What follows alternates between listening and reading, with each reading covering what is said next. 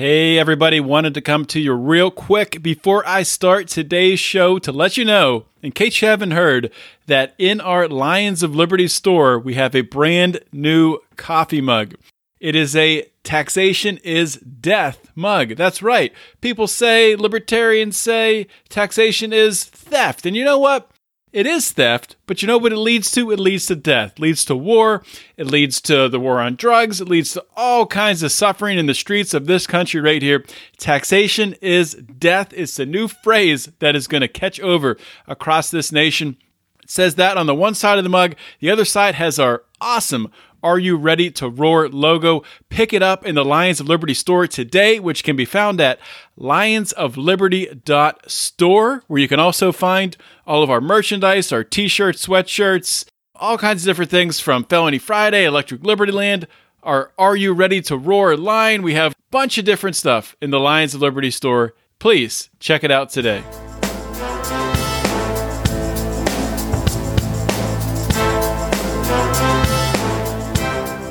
Welcome to Felony Friday, a presentation of the Lions of Liberty podcast.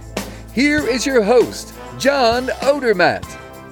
Felons, friends, and freedom lovers, welcome back to another edition of Felony Friday, a weekly show right here on the Lions of Liberty podcast. And guys, I got a great show for you this week. I had the opportunity to travel to New Jersey, was invited out there by Mike Rufo of the New Jersey Libertarian Party in partnership with the local Young Americans for Liberty chapter. They were putting on a great event, a criminal justice forum. It was Mike and myself and Larry Sharpe and Maj Toure, as well as the Reverend Charles Boyer. Just a fantastic group and a diverse group too. Obviously, libertarians involved. Charles, a progressive who is accomplishing great things in the state of New Jersey, having to do with reform around cash bail and solitary confinement.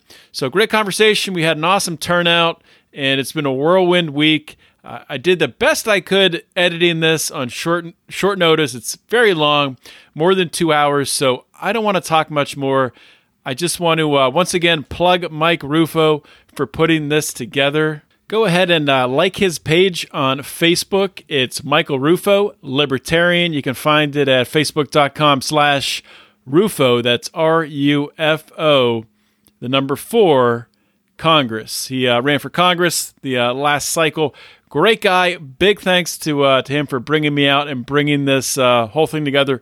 Would not have happened without his help. So with that being said, guys, I bring you the New Jersey Young Americans for Liberty Criminal Justice Forum, which took place in Freehold, New Jersey. All right. Well, I want to thank everybody for coming out today. I especially want to thank the speakers. Getting you guys together wasn't easy, but the fact that we got it done was phenomenal. And the fact that you're here means everything. My name is Michael Rufo, for those of you that don't know me. I ran for Congress last year in Central Jersey in District 4. I ran against Chris Smith and Josh Welly and 3 other independent candidates.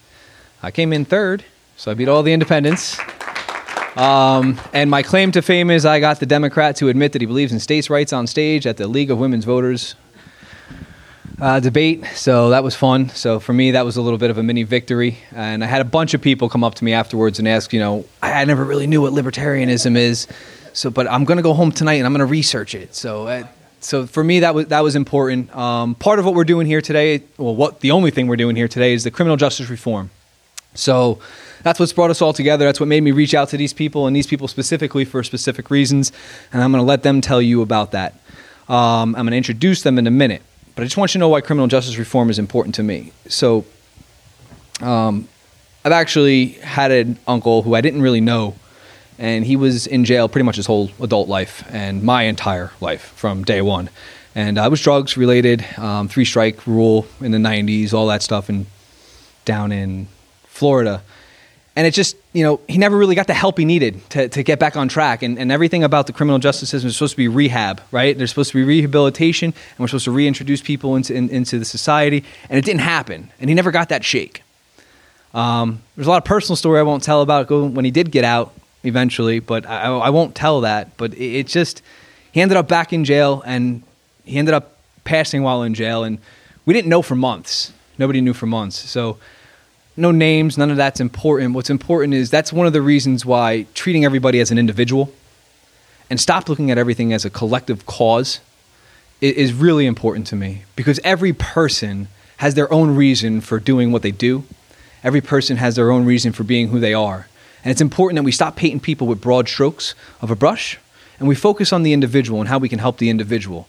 And we need to look at that from a governance standpoint. We need to look at that from our household standpoint. We need to look at that from every aspect of life. Being a libertarian to me is being an individualist, and being an individualist to me is the truest form of love you can have for all of your neighbors. So I'm going to introduce to you, we have John Odermatt. John is the host of Felony Fridays on the Lions of Liberty Network. You can find it on all your podcast catchers. John's had 194 interviews. Perfect. Good memory, right? So 194 interviews with people who have suffered injustices under the criminal justice system. Okay, it's important because he helps get the word out for people to hear their stories so they understand that there is an issue that needs to be addressed. Wealth of knowledge from those interviews. We're going to hear from him today. We've got Larry Sharpe. Larry Sharpe, everybody. The Libertarian Party candidate for the governorship in New York last year? Right? Phenomenal job. He did a phenomenal job spreading the message, spreading the word, getting the votes. Was actually able to secure the Libertarian Party ballot access throughout all of New York, which has been such a hurdle for everybody. We now have ballot access in 48 of the 50 states. And it's not too difficult to get it in the other 2 states. So, huge leader in the party, huge leader in the movement, has plenty to say about criminal justice reform. We've got Reverend Charles Boyer. Now, Reverend and I only met today. However, he's very good friends with a friend of mine who is the Central Jersey chair of the Libertarian Party. Reverend Boyer, he was a key figure in getting the cashless bail laws passed in New Jersey, which is phenomenal because not everybody's got the money, and there needs to be a way to make sure that, not everybody's a risk for flight either. So, let's think about that. You've got the marijuana reform that we were working on in New Jersey for legalization. He was also a key figure in working on that, as well as the independent prosecutor and the ending solitary confinement is something that you're currently working on, correct? Signed into law not too long ago. Fantastic. Thank you. That's awesome. God bless. And we've got Maj Toure. Maj Toure is the founder of Black Guns Matter, and he is currently running for city council at large in Philly. Maj is phenomenal. If you haven't found him on Facebook, you don't know who he is, you need to look him up, because everything you need to know about being an individual and being somebody who respects and loves every individual, this man is the man right there, okay? With that being said, I just want to ask each of you real quick, if you could, and we'll pass the mic around. All right, so if each of you could just quickly and briefly just explain why criminal justice reform is important to you, and then we'll move on to a podcast, which you're all going to be part of, which is going to be John Odermatt moderating a question and answer with all of the speakers. Everyone's going to talk, and eventually we'll turn it over to you guys, and you guys can ask questions as to why it's, whatever is on your mind, whatever question it may be, and we'll all field those accordingly, all right? Thank you very much, guys. John, why don't we start with you and just work our way down? Is that cool, guys? All right, thank you. Yeah. Thanks to Michael for putting this together tonight. I came in all the way from Pittsburgh, Pennsylvania, to be here with you tonight. So this is a topic that I'm really passionate about, and you can probably see that by recording 194 podcast episodes. A lot of work goes into that. And I'll tell you, I could tell a long story. I could talk for a half hour about why I'm so passionate. But I'll try to be brief here and condense to be respectful for the other participants' time up here tonight, because look who I'm competing with for time. These guys are some heavy hitters. You are good looking. It's true. And so Felony Friday I started almost 4 years ago, and really it goes back to the change that happened in my mind with criminal justice reform. Started way back in 2007, 2008. I was working out in California, in an area called the Inland Empire, which it's a very industrial area. It's about an hour east of LA. a lot of blue-collar workers, things like that. I was working in steel framing manufacturing as a management trainee. And I was a young guy out of college, so as soon as I got out there, the first thing they had me do was help with hiring new production workers to work on the production floor. And, coming out of college, I thought I didn't ask a lot of questions on what I should be asking, if there was a process to follow. They gave me a few qualifications, but they basically just dumped a bunch of job applications, resumes on my desk and said, sort through these and bring the best ones forward to me. That's what my plant manager told me. So I thought I was doing the right thing. I started opening and looking through these applications, and I saw probably 3 out of every 5 had the felon box checked and had a description there saying exactly what the crime was. And back then, I thought I was doing the right thing. I removed all of those from the job pool and kept just the ones that didn't have the box checked, thinking I was doing the right thing. I took them forward to my plant manager, and my plant manager looks for like 5 seconds, goes through 3 or 4 of them, and he goes, where are all the ones with the people with a criminal background? I mean, those guys are some of our best workers. They're out there on the floor. He's pointing to people on the floor who have a criminal background. I'm like, oh, well, I didn't even think of that. That's how uninformed I was. So to come all the way from that, and that was a huge wake-up call for me. I was lucky enough to, was on a rotation, so I worked in several different areas in the plant, and I was lucky enough to work as a supervisor on the floor and get to know a lot of these guys and work with them. And it was such a wake-up call coming from my background where I grew up outside of Pittsburgh, which was basically like a bubble insulated from the real world. To come to understand that people who have either made mistakes or just got caught up in something at the wrong time, they are no different.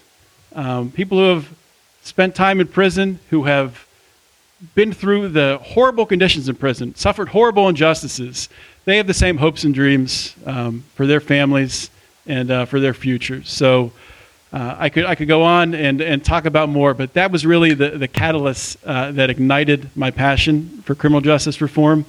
And from there, it's the rest is history, starting Felony Friday. So I'll pass on to Larry next. And what makes me passionate about this is, without question, the war on drugs. The war on drugs is the number one issue for me when it comes to criminal justice reform, because that, in my eyes, is really the catalyst that made things horrible. And I think that's what you see with the opioid crisis. You see it with the prison industrial complex. You see it when it comes to civil asset forfeiture. And on a personal note, my mother was an addict and my mother was a felon. So I had to deal with that issue. And when she got out of prison, how did I get her up and running? How did I deal with what happened with when she came out? Most people didn't do what your boss did. Most people just said, nope, no thank you, no thank you, no thank you. And when she did have a job, she always felt like she was, a hostage. She couldn't do anything because if she lost that job, there was another job for her.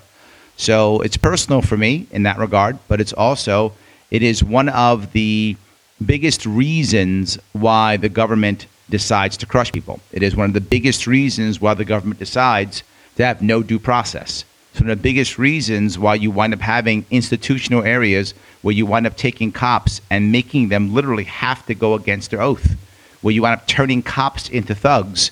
When here's what I can promise you. Cops aren't sitting in the academy saying, you know what? I cannot wait to give tickets. You know what I can't wait? I cannot wait to beat up defenseless people. I mean, I'm sure some do, but some of everyone does that. But I'm just saying, they're not saying that. But then they wind up doing that. And then we wind up militarizing them. And then we go to a level to where now it becomes us versus them. So now we have a system to where everything is going wrong. And that continues to shift even into our prison system, that then even shifts into our parole system, that shifts into every part of law enforcement. The funniest part is my mother went to prison, and before that, my father, before he passed away, he was a corrections officer.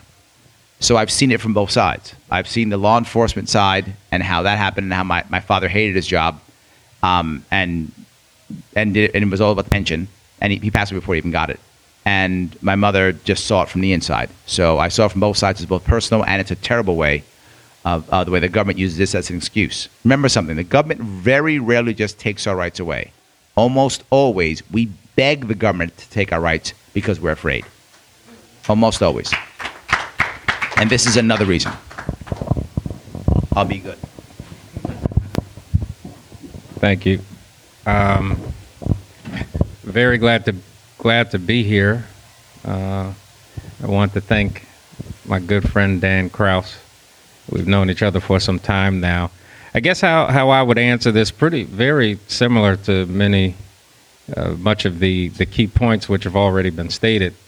But a major reason I come to this work, one, personal, growing up in New Jersey during a time where young black men were profiled by state troopers. I was pulled over more times than I can count, and my face shoved in the concrete more times than I could tell you. So from a very personal standpoint, that's one. But most significantly is because of my religious beliefs, my religious background.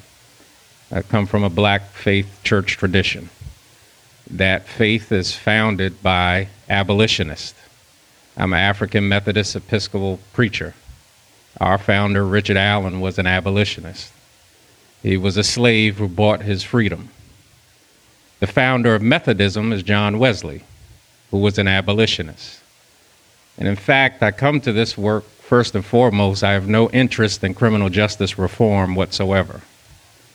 I only have interest in abolition. I am an abolitionist. If you reform something which is corrupt in and of itself, you're just shuffling the deck. The slaves did not fight for slavery reform. They fought for abolition. That is the construct that I come to this work. Very much in the same way, the drug war has been disproportionately targeted against a group of people. It has been a war on black and brown people. The data, without a doubt, bears that out. I fight every day to abolish the drug war. Every day. And to abolish the criminalization of people. Much of what we have seen, and I soak in every word that's being said here today, has been a criminalization of a people rather than understanding of individuals who are dealing with specific problems.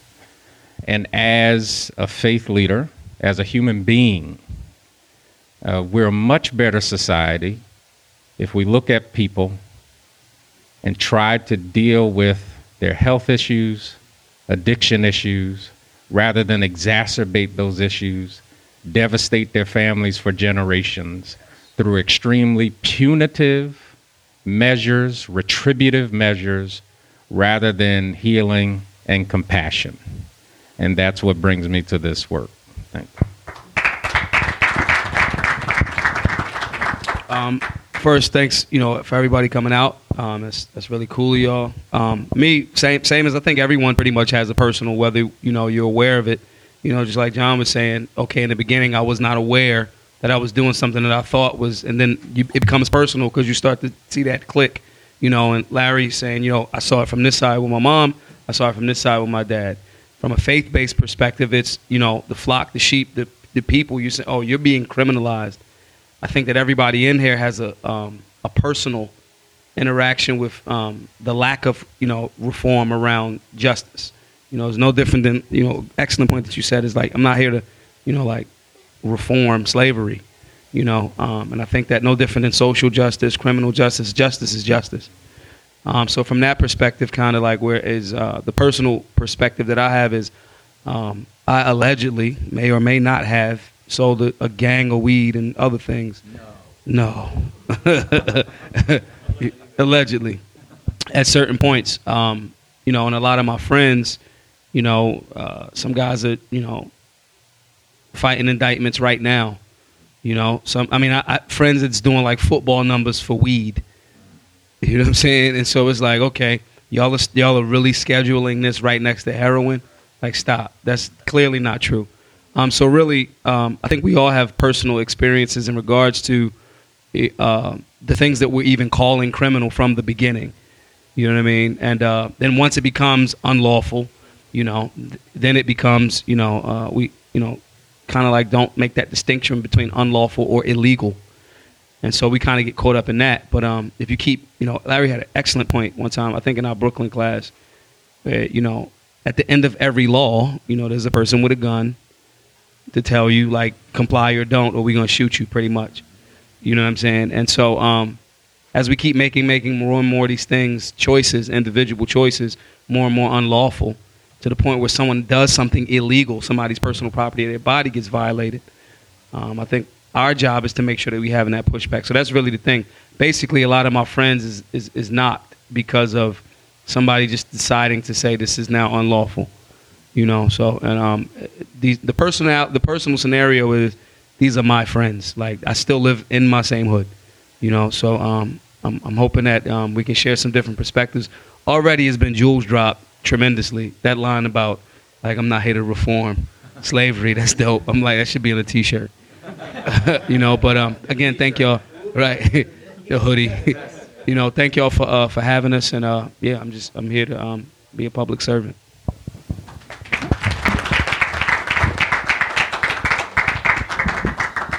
So that's some pretty good stuff, right?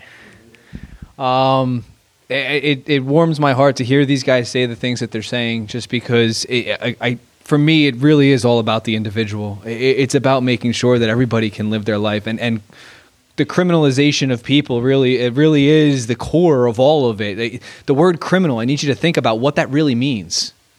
What does it mean to be a criminal? Well, I got news for you.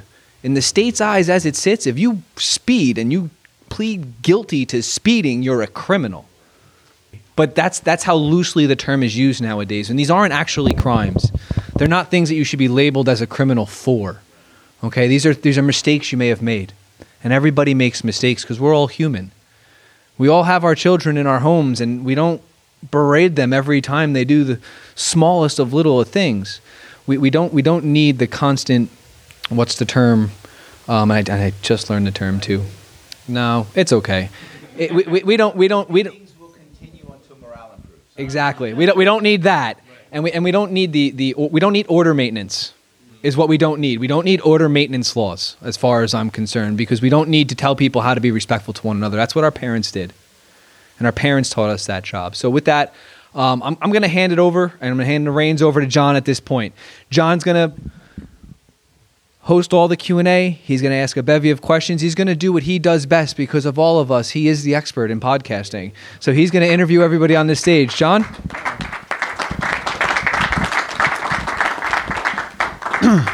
That's a lot of pressure right there. Thanks a lot.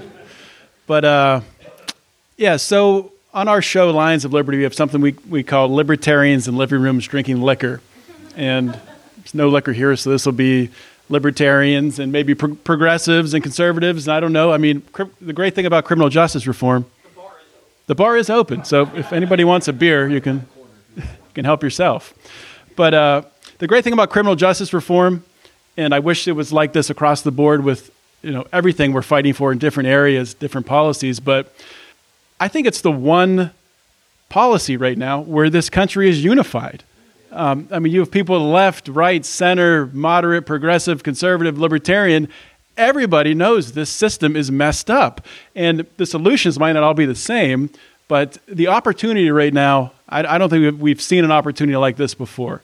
So I want to start out with, since all of you are talking to people, some of you are running for office currently right now, some previously ran for office, fighting for and accomplishing different causes, getting legislation passed. So you're talking to people out there on the street. So like me personally, when I'm trying to influence someone, persuade someone about criminal justice reform, I come at it from an emotional aspect. I'll tell a story, share a story of someone I interviewed, something like that. I'm curious what you guys go to. Maybe give an example. If you're talking to somebody who's on the left, how would you talk to them? If you're talking to somebody who's on the right, would you talk to them differently? Sort of just an open-ended question there. If we want to, since the mic's down there next to Maj, we want to start down there. All right. Yeah, for me, in those spaces, So it's a balance. Everything's individually tailored, because somebody's perspective, again, is an individual. Someone's perspective that has been affected by the drug war, somebody's we'll find the commonalities, but the someone that's affected by the drug war and someone that's affected by I don't know, they got a bump stock now, they see the frivolousness in it, but you got to find out exactly where that person's unjust thing that has been thrust upon them is. So in that area, it's kind of individual. But after you start to get to talking, like you said, it's right, left, center, it doesn't matter. Everybody goes, nah, that's not right. Even if something as simple as parking tickets. Mm-hmm. So simply, bro, do you think that wouldn't it be cool if it was first come, first serve? Would you be cool with first come, first serve parking? Or you can go pay in this parking lot instead of getting a ticket for just sitting here? Everybody goes, yeah, that would be dope, because I know I would get to the place early and I would leave. You're going to be there for the same time anyway, right? So just presenting different options and questions about very simple and practical things is one of the areas. But when it's tailored, it's more along the lines of where are they being violated? And a lot of times they're more open to tell you, yeah, man, I just drove over to Jersey and my Glock has 15 rounds in it, and now I'm a felon because it's supposed to have 10 over here. And finding that different particular space and then helping them through that and presenting the solution is usually how I approach it. Yeah, that's a great question. So the organization that I lead is Salvation and Social Justice. We have a tagline: liberating public policy theologically. And so the majority of folks that we're talking to are in the faith community, particularly the black faith community. And you'd be surprised maybe you wouldn't, but how harsh and how retributive even folks in the black faith community, all that folks have been through. But some will say, well, he deserves to go to jail or this or that. So in that space, right, we use theology. We talk about the civil rights movement, the abolitionist movement. We talk about Moses, let my people go, and all of that. And dealing with history and dealing with the theology, when you deal with people at their core, it really makes them think and change. When I'm dealing with conservatives, we talk numbers, talk about dollars and cents. Does this make financial sense to you? Right now, we're incarcerating. New Jersey disproportionately incarcerates black children at a rate of 30-1, even though adolescents, regardless of race, commit offenses at similar rates. And we do this at the price tag of $289,000 per year per child. Does that make economic sense? What could we do in the life of a young child per year? What could we do with those kind of dollars? Exactly. Yeah. You could put them through all kind. I mean, if it's a progressive, it's pretty easy because they basically wanted to go there anyway, right? So and for libertarians, it's very easy. Freedom, right? This is, to your point, this is the issue.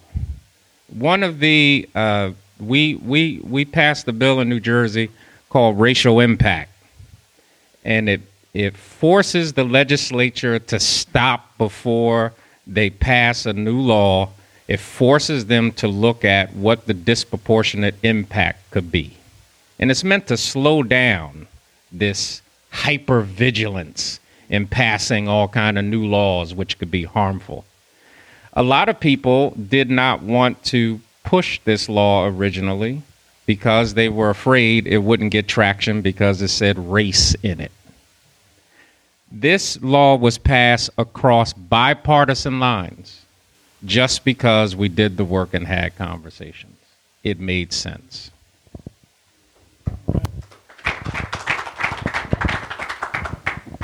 I love what you said. I have two parts I want to bring up. I'm going to bring up what I talk about always when it comes to criminal justice is I actually bring up cruelty It's really what I do. I talk about cruelty. And there are two aspects of this. One, and this is racial. One is white, and one is, you mentioned, the black community. For the one thing you said is what everyone can agree upon now. We can agree upon the war on drugs is bad, blah, blah, blah. Yeah. We knew that in the hood 30 years ago. Right? We knew that when it was destroying our families 30 years ago. When Ice Cube came out and was talking about the hood, we knew back then how bad it was. And the sad part is what you told us was just say no. Didn't matter. Just say no. What's wrong with you people? Just say no. And I think a lot of people in the black community, I know people like this hardened us. Right? Remember what Bill Cosby was doing? Right? This hardened us to go, yeah, just say no. You know, I've been to events, like I went to Manhattan Institute event talking about racial issues. They didn't even bring up the war on drugs. All they talked about was the broken black male. That's all they spoke about was the broken black male. These are black leaders speaking about the broken black male. And all I said to all of them was, shame on you. Shame on you. The black male is broken because the system broke him. That's the reason why he's broken. Right? That's what I know. So I think you have a harshness through some of the black community who just almost out of self-defense mechanism and like. So I talk about the cruelty of it. You watch, they walk away. They literally walk away. They will not even touch it. They will just walk away. Yes, they don't know how to act. When I literally say, shame on you. You didn't even bring up the war on drugs. How in the world is the black male supposed to do anything when literally 1/3 of the population is in prison, right? And then they can't get jobs, and now you have a system to where everything's stacked against you. Luckily, if you remember this, years ago, there was actually a lawsuit that actually worked. It was a young brother in Harlem. This is in the early 90s. Cops would come and buy a drug bust. They used to arrest everybody. Remember that in New York City? They would come by a corner and arrest everybody. Well, this guy literally is working for Morgan Stanley. On his way to getting a job for Morgan Stanley. He gets arrested, right? Got a degree, the whole deal. He's in the middle of the process of getting hired. Well, they did a background check. If you know in finance, you do a 10-year background check. He had that arrest record. They wouldn't hire him for the arrest record.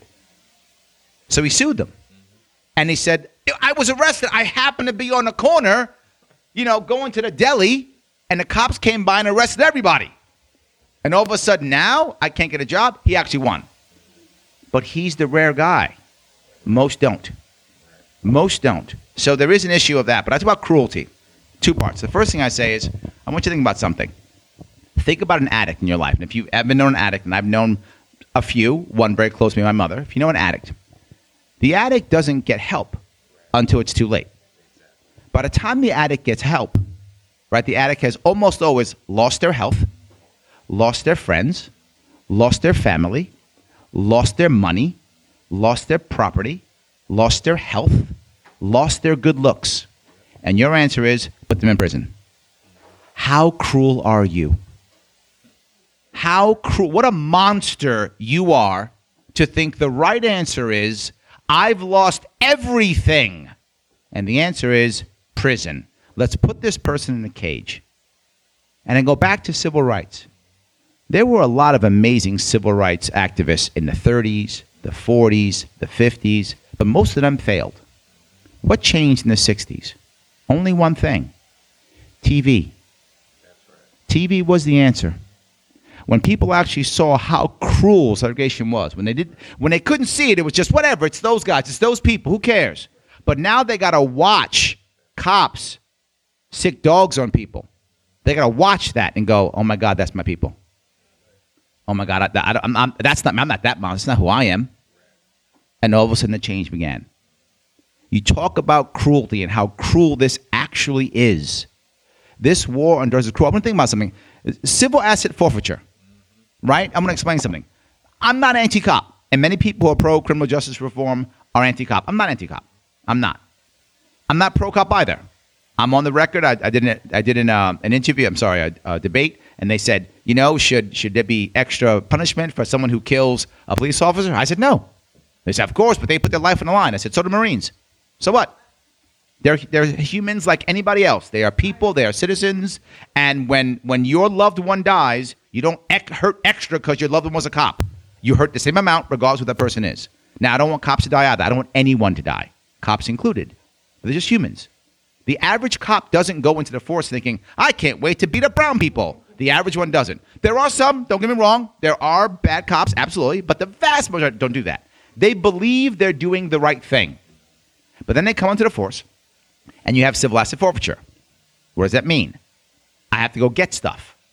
But not just that. I'm also given accolades. I'm given promotions by arrests. So I got to arrest people, right? What if people aren't doing things wrong? I still got to arrest people. It doesn't matter. So when I got to go grab people, grab stuff, get money, get cash, get goods, when I got to arrest people, am I going to do that in a gated community? No. First of all, those people don't have cash. They don't have cash. So I can't be an appropriate pirate because there's no cash. So I can't do that well, right? So number one, no cash. Number two, those people vote. Number three, those people know the people in power and have influence with them. So I'm not going to do that. I'm not going to hunt there. Where am I going to hunt? I'm going to hunt in poor, immigrant, brown, and black communities. Hopefully with people who already have criminal records, who now are afraid to even say anything because they don't want to go back to jail. Who can't vote, who don't have money, and if they're immigrants, they don't trust banks, so they keep cash. And if there's a drug war, they can't use banks because of the war on drugs, they keep cash. Boy, that's lucrative. I'm going to keep hunting there. So I may have come to the force with no concept of race whatsoever. But then all of a sudden, for the last 10 years, everyone I arrest is brown or black. What do I start thinking? Everyone who's brown and black should be arrested. As I said, my father was in law enforcement. He was a cop and he was a corrections officer. He had a friend who went undercover. And I remember the friend who was undercover. I was a kid, maybe 8 years old, 9 years old, around the Bronx. And he'd walk around the Bronx and start pointing at people and going, yeah, that guy, he's this. And that guy, he's that. Or her, yeah, she's this. He was announcing their crimes by looking at them. Why? He had been undercover for 4 years. Everyone he had been with was a criminal. That's all he knew. So everybody was a criminal. This is what the war on drugs does. It literally is a bad system that makes good cops apathetic and bad cops monsters. That's what actually happens. That's why I'm against this. There's a racial component too, absolutely. Self-defense mechanism in the black community, which we have to break. And then the white community is with us. Yay, thank you. I'm glad you're here. So Larry actually just hit right on what I was going to talk about in his last. No, it's cool. It's perfect. It was a perfect segue. It was absolutely perfect segue. So what's sad about the whole thing is that it took the drug war to hit white neighborhoods for this to become an issue, right? Let's think about it. Let's be honest. I mean, Ocean County, Toms River is like it's like heroin haven, right? I mean, but now all of a sudden everybody's paying attention, and then they're paying attention to their kids getting locked in jail, right? It's sad that it had to come to this, you know. But it's more than just the drug war too. So you got to look at all the other little things, all the little misdemeanors people are getting locked up for, and that's the thing that when I'm talking to people when I was running for Congress that I would talk to them about is that, you know, you get this little $50 fine that for you might be a little $50 fine, but for the guy who can't pay his electric bill, that's the world. Now all of a sudden they triple that $50 fine after 90 days, and now it's $150. Well, now you don't pay the $150. Now there's a warrant out for their arrest, and now they're on their way to work, and when they go on their way to work, they get pulled over and there's a warrant out for their arrest and they get locked up. Well, then they get hit with bail that they can't afford. Thank goodness in New Jersey we've fixed that recently, right? So it snowballs all because you got hit with a $50 fine for jaywalking, or you got hit with a $50 fine for some minor little thing that really doesn't hurt anybody. It goes back to don't hurt people and don't take their stuff, right? If you're not hurting anybody and you're not taking anybody's stuff, you shouldn't be getting in trouble, right? So there shouldn't be a $50 fine. So there's also a lot of talk of decriminalization, and that always comes up when I'm talking to people. But there is although decriminalization is like the ultimate, right? But what do they do when they decriminalize things? They start adding fines to it, right? And here we go, boom, right back through the system. So the question was, how do you touch with people, right? Regardless as to what spectrum they come from, ask them a question. Somebody knows someone's been locked up. It's that prevalent in our society that I don't care what neighborhood you're in. I don't care where you grew up. I don't care how fluffy everything was because mommy and daddy worked on Wall Street and you live in a 6,000 square foot house. You know somebody that got in trouble. And you know that person that didn't deserve to get in trouble. And get them thinking about that situation. Get them thinking about the times that they've had a brush with the law when they got pulled over. Should you get nervous and have butterflies when you're getting a speeding ticket? Who doesn't get butterflies when they're getting a speeding ticket? Or when you just see a cop. I mean, right. Listen, it's so bad that if people are speeding in unison on the turnpike, when they see a cop, somebody will jam their brakes. I don't know how many accidents are caused by this that cause people thousands of dollars because they're fearful of the repercussions because they're going 15 miles an hour over the speeding limit. And there shouldn't be a speed limit as far as I'm concerned. It's a different story. But nonetheless, all those little experiences, all you got to do is talk about one of them. And people understand why it's important. That's why it spans the spectrum. So if when you're out there and you are talking to somebody, and again, this is an easy topic because we all pretty much agree. There's very few people who don't agree. Although I did have one person comment on the page, on the event page, that screw them, tell them to stop breaking the law. Right? I think we do have some people like that. There's plenty of people like that. I don't think this country is 100% that way. It's not. I think there's a lot of people who think the law is the law. The law is the law's law. I'll give you an example that may sound funny. It's off, but it'll connect. I was talking to a woman who was an intellectual property attorney, IP, intellectual property, and she was explaining some law. I forgot what it was. I'm going to make this up. It was something like, oh, well, copyright law or patent law, I think it was copyright law, is, it's 70 years after the death of the author. I made that up. I don't know if that's true. But something like that, right? And I said, wow, that's a terrible law. 70 years? That's terrible. She goes, oh, no, but Larry, it's the law. I said, no, I know it's the law. I'm saying it's a bad law. She says, oh, no, you don't understand, Larry. We had to adjust this law so that we could come in line with international law. I said, wonderful. That's bad international law. And she got mad at me. She got angry at me. Why? I wasn't saying she was stupid. I wasn't saying she wrote the law. But in her eyes, law equals righteous. By default, they're the same. So the fact that I would say the law is bad or stupid, I'm a heretic. I'm a heretic because I said that. And there are still many people in this country who believe that because it's legal, it is good. Don't forget something. There were people who, when there was an escaped slave, were like, send them back. It was actually the law to send them back. Mm-hmm. So the one point that I'm constantly making everybody, right. Yes. The point that I try to make is legality and morality are not equivalent. Yes. There is no equivalency. It's just facts. You cannot equate the two. Just because a group of people got in a room and said, hey, we're going to put these words in this piece of paper that say certain people got to act a certain way doesn't mean it's right. Okay? That is what it is. But I'm going to give the mic back. You can just keep the mic. So a follow-up question, and this really goes to something that Larry mentioned, talking about really the change happening with TV and people starting to see what was happening with segregation and all the violence associated with that. Do you think that we're reaching a similar tipping point with the internet where we could see, since we're a lot of these instances of police abuse are getting broadcast and going viral and different things like that. Are we reaching a tipping point where we could see a change on that scale? I think we have a problem, though. Yes and no. Yes, because it's broader, but no, because media right now is very fractured. Right? You go back to the 60s, there was really 3 channels and there was one media, right? We were all very similar in what we saw, right? We all saw the same thing. Now, there are people who will watch something and go, yeah, no, it's this thing because my tribe says this thing is a certain way, right? So my tribe says all cops are good or all cops are bad, or my tribe says everyone who's arrested is good, everyone is bad, right? My tribe says this, so therefore I will create a narrative around anything.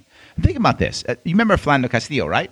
Philando Castillo, if those who don't remember, was literally murdered by a cop in front of his family on video. Let me be very clear. He was murdered by a cop in front of his family on video. And no punishment. None. People looked at that and said, nah, the cop was scared, or no, the cop was... They made a narrative around that because their line says cops are right. And so while I think we're going to see more, I think with a fractured media, people now sit in their own bubble and create narratives around it. I'm not sure. To add to that. Oh, sorry. To add to that too. So the Philando Castile situation is one of we after the verdict came out, we went to Minneapolis, St. Paul, to do a class around it because we was like tensions are going to be high, rightfully so. So that's a perfect example of you can see it, but if you haven't really had the conversation around why this is actually unjust, even with the guy Yanez, he's not an officer anymore. It's very difficult to get law enforcement officers fired because of the union, right? This guy was fired. So you saw fit to get rid of this guy, but you didn't see fit for him to, to go to jail for murder. So these are some of the examples that we highlight because not only is it just fragmented, but also I think the media, or certain sections of it, we call it the most effective devil in America. They're very good at overloading. So now if I show you a bunch of it a bunch of times, now you become numb to it. So I think they're doing that very, very well as well, especially then that's the television. Then you got these. You know what I'm saying? So I think that it's very important to make sure that the narrative, one of the narratives with the Castile thing was, he had THC in the system, even though he was a lawful firearms owner. But because he had THC in the system, he couldn't lawfully carry a firearm, so forth and so on. Well, number one, THC stays in your system for a very, very long time. So it wasn't. So what the narrative that they were trying to present was, he was high, and even if he was high, if he was high on weed, because that's what you're saying is about THC, I'm pretty sure he's not a threat. He's probably chilling. So saying this to say, explaining those narratives to add to get around some of the fragmentation as well as breaking some of those tribal, weed is bad. Well, really? I smoke cigars. That's cancer. That's what it is. So just having something as a lineup when people run into their tribal definition of why cruelty or, all of those things are okay, having something on deck to kind of like give them that in a very practical way is a way that helps that. And to your question, I do think that people are being desensitized on purpose. But when you make it very personal, using that example of whatever happens, bro, you smoke, right? All right, and I know you carry. You sometimes have been chill, and sometimes you've carried because you've still had that THC in your system. Do you think that dude deserved to die if you have had the same scenario? That's the most important thing you just said. Right. They do that all the time. They do it with Eric Garner. Yeah. Well, he shouldn't have been selling Cigarettes. So he deserved to die. Is that what right? And they'll dodge the question. Right. No. So you're saying right? How cruel are you? Right. Right. Well, he had. Well, you know what? He had THC in his system, so he deserved to be murdered in front of his child. Right. You got to make it real practical. Yes. You got to make it real practical and real simple. You might not have the statistics to break down everything, but when you make it very, very personable, it's real. Honestly, with something like that, it's probably better to not have statistics. Right. Right. You're connecting with emotion. Right. I mean, it's just rationality. It's just right there. And I think that then what happens is you can kind of turn that fragmentation or that desensitization. It can do a 180 because then they re-see all of these things that's coming across their screens again from a different lens. So they're not as desensitized because you've made it personal, and then they start asking those questions. But I do think that we, in the 60s it happened. I also think that it was also going hand in hand with the victories that we've had for justice through television, through other things. One of the other things is that goes hand in hand with those same timelines are like the 60s Black Panthers, guns, firearms, television, right? The 80s, war on drugs, guns, Reagan. All of these things are kind of like in alignment. So I think that's we have an opportunity now with the advent of new technology like the YouTubes, the Instagrams, and all of that to reapproach that and not separate them because they'll make the war on drugs separate. Now there's a war on guns. You know what I mean? So all of these things are like interconnected, and I think we have an opportunity when we see that fragmentation and the over sensationalizing of it to make it personal, to make each individual look at it through a different lens.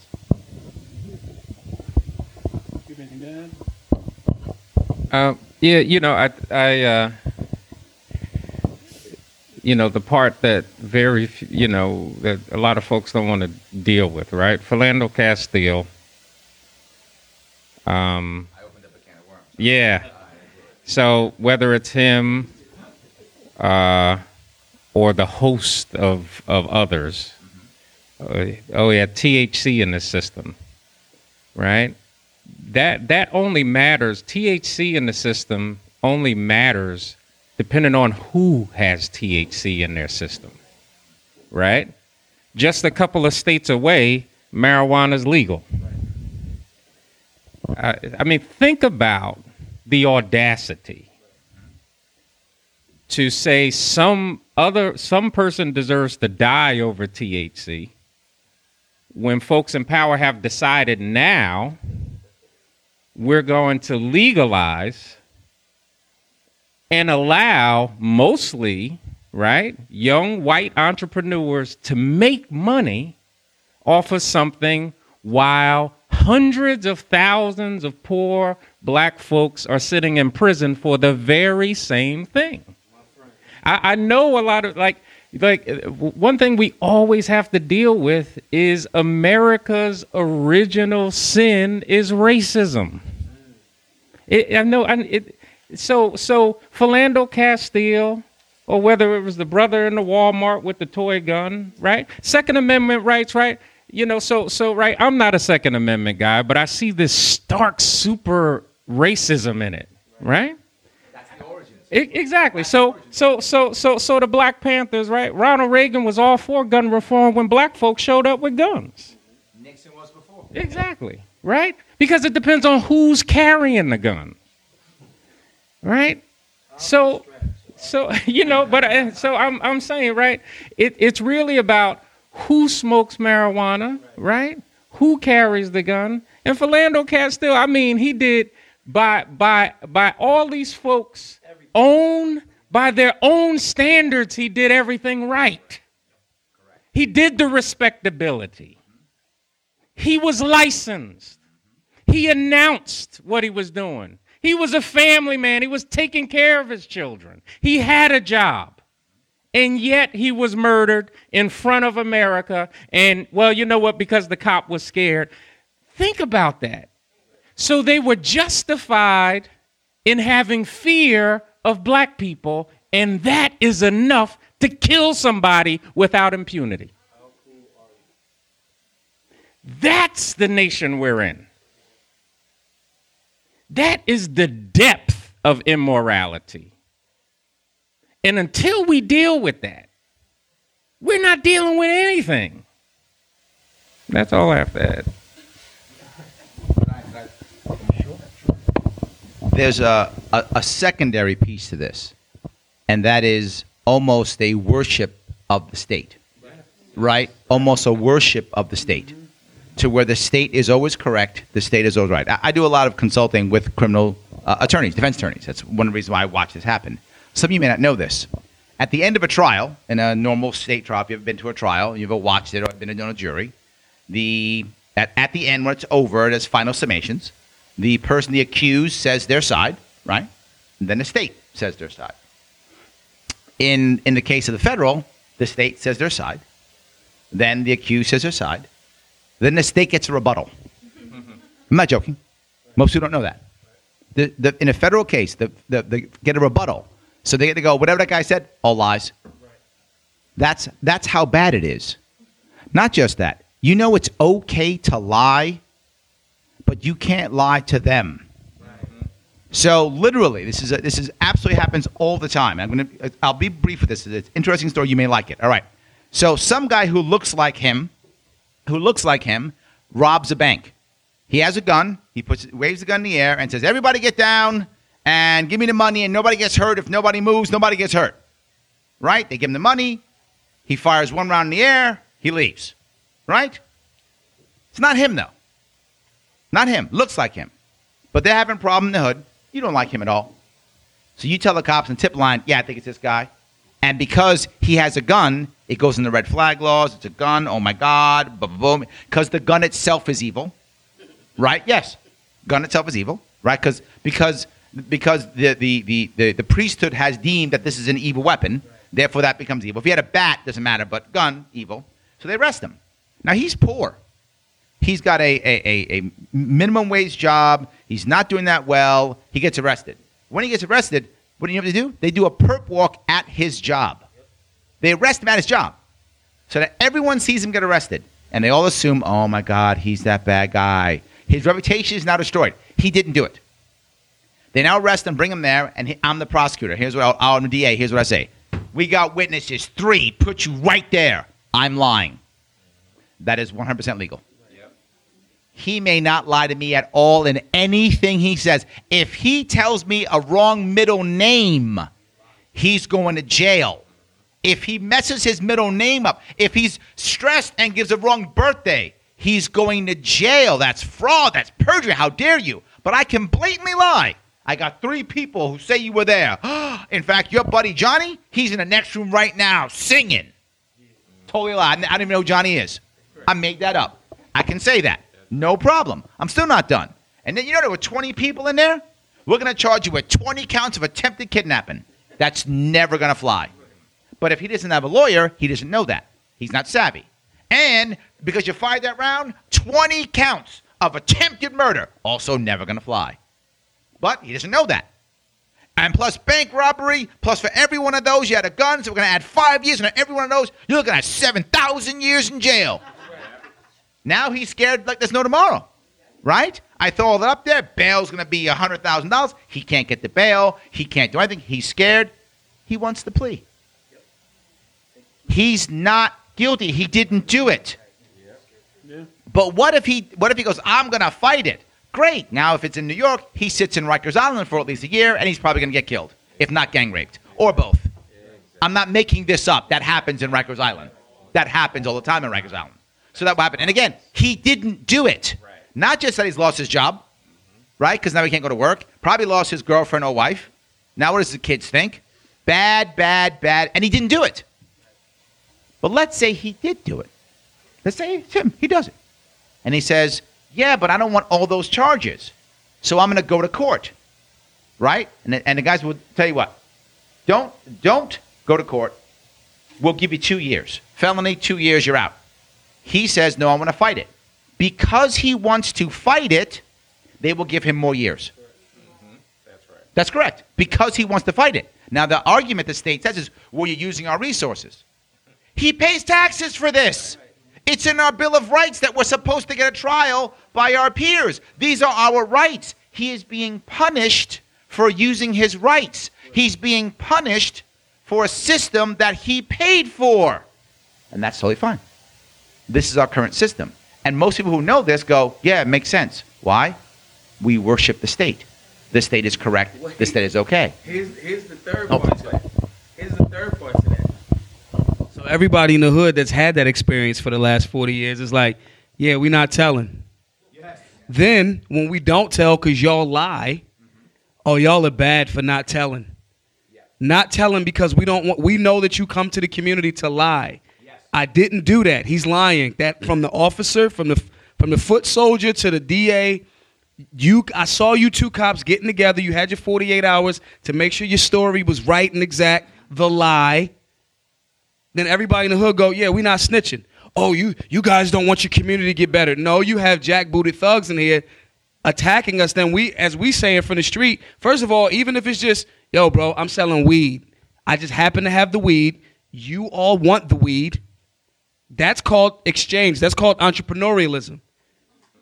Oh, hey, I happen to have some weed right here. You have money? My eighths are $50. Here you go. Allegedly. Right?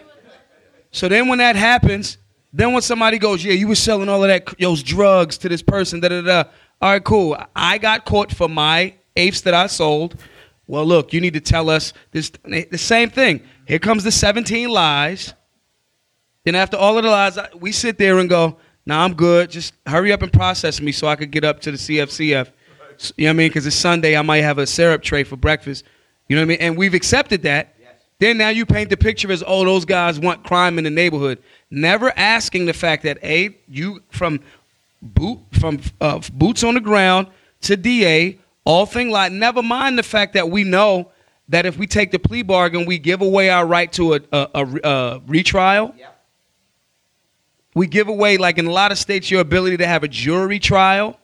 A plea bargain is between two lawyers. The judge could be like, nah, bro, I'm not doing that. Yep. Then you can't appeal. Yep.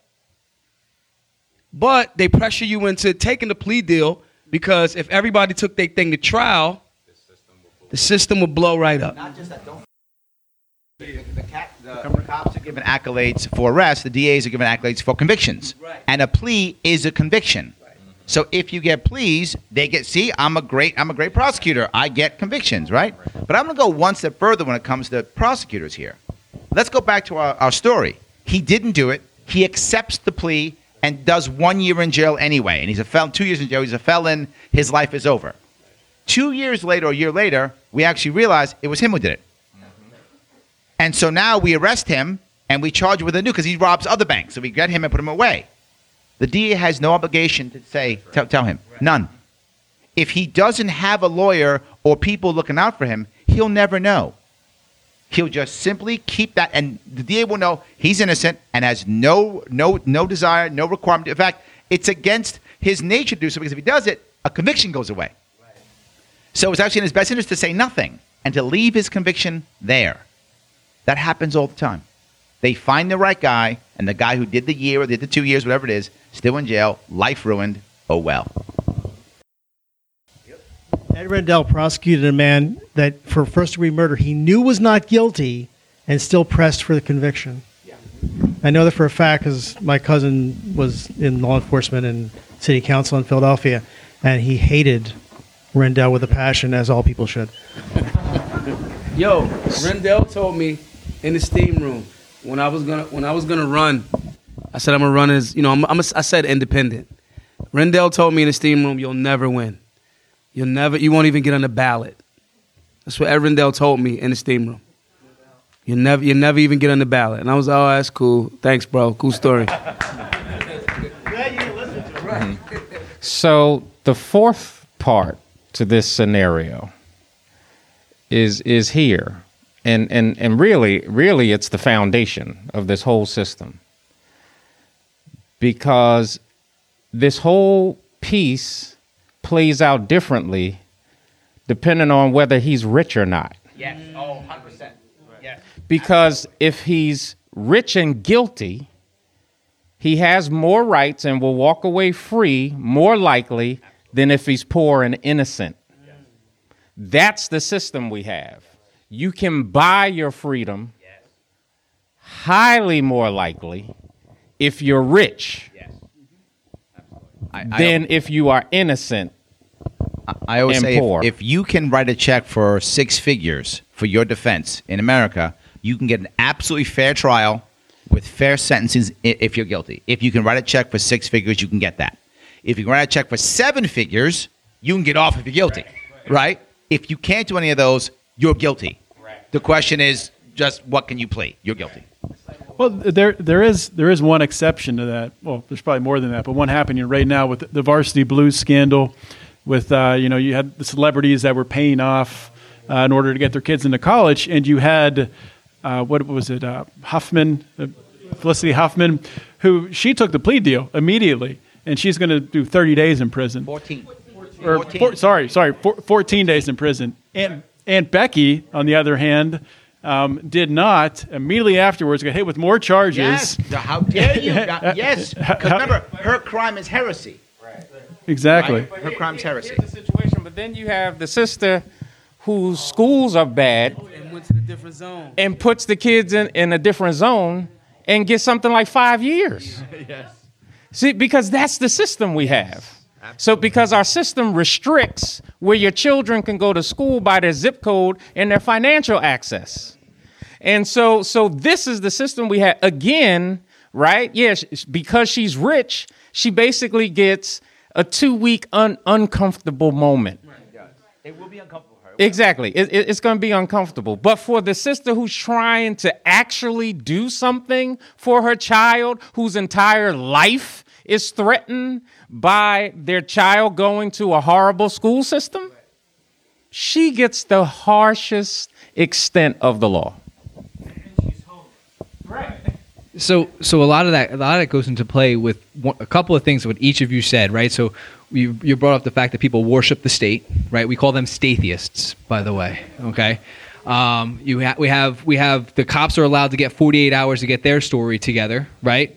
Different rules, right? And then we have the rich versus poor, different rules. Mm-hmm. See, the problem is there's multiple systems, but they're all controlled by one central authority. Okay, so when you have these centralized authorities, they have a monopolization. They've monopolized force. So now they've monopolized force. They can do whatever they want. There's no competition. There's nobody to tell them how to do things differently or anyone else to step up and say, hey, we're doing things differently over here. You know, we're still enforcing these laws, but, you know, people aren't, you know, we don't lie to people when we're interrogating them. So we actually respect the Fifth Amendment, and we go through and we give everybody what they're supposed to, you know, have, and the Fourth Amendment and all the amendments to make sure that, hey, those founding fathers, they kind of knew something. Like, there's supposed to be this system where people are, you know, innocent until proven guilty. They don't have to incriminate themselves. You got to make sure you get your warrants before you go knocking down people's doors. We go through all that, and it makes sense. But when people worship the state and you have stateists that give them that monopolized force, you're never going to get around it. That's part of the reason why. That's part. I want to go back into. Obviously, I'm the gun dude, so that's part of the reason why the attack on the Second Amendment is so. The armed populace it breaks the monopoly on force. Right. Exactly. You see what I'm saying? So for me, it's like, and I posted a Facebook post about a week or so ago, and I was like, I didn't lose any guns on a boating accident. I'm not. That's not true. I'm from Philly. I don't even be on boats like that. That's never happened. My firearms, I have all of them, which is my human right as codified in the Bill of Rights, to defend myself, my family, my loved ones from all enemies, foreign and domestic. That's what in my community. That's what that is. And if any officer or any foot soldier or any politician attempts to try to violate my first, second, third, fourth, whichever one, you will be met with extreme force. That's it. And I think that what happens a lot of times is, talking about more fragmentation, I think they do a very good, the state does a very good job of fragmenting, well, you're white, so this is, you know what I mean? The execution of the playbook, tying it to the Constitution and the Bill of Rights, that's melanated to non-melanated. Doesn't matter. I think what happens is they have very good PR, and they make it seem as if, we become lazy, because I don't take plea deals. Let's go to court. Let's do it. I'm going to exhaust you the entire time. I'm going to tell my friends, hey, man, don't take a plea deal. Hey, man, you got a gun. Hey, man, and even if you make a joke about it, it's so if like the zombie apocalypse happens, like those rules won't matter no more, right? You want to have the things to, defend yourself. So I think the big thing there is that's why the attack is so heavy on the Second Amendment, because that breaks the state's monopoly of force. And you got to understand what your level of commitment to that is in order to execute that when you're within your right to defend your life, your liberty, and your pursuit of property and happiness. I think the Bundy Ranch was the Bundy Ranch was the perfect example, right? So the Bundy Ranch, they want to take his cattle, was it? Is that what they want to take his cattle? They taxed him for grazing like over $1 million. Right. So what they then do is public land, right? Public land. All of a sudden, a bunch of militiamen show up. The cops show force. They don't back down. The cops go away. Right. That literally was what happened. Cops went away. Right? It worked. Right. Imagine if that was the way it was here in cities and in the East. Right? How many times do cops just bust in people's doors? All the time. And the funny thing is, cops act like that's what's happening. They get SWAT teams. They knock down doors. All that kind of stuff, right? And most of the people who are fighting them are throwing their guns in the sewer when the cops come by. They're throwing the guns in the garbage. They're throwing the guns out the window. They're not shooting back. And I think you see a difference, right? If more people were like, no, you may not come in my house, less people would come in their house. On top of whether it was the Bundy Ranch, whether it was Ruby Ridge, a lot of these places over time, and that part doesn't happen to make it onto mainstream media, right?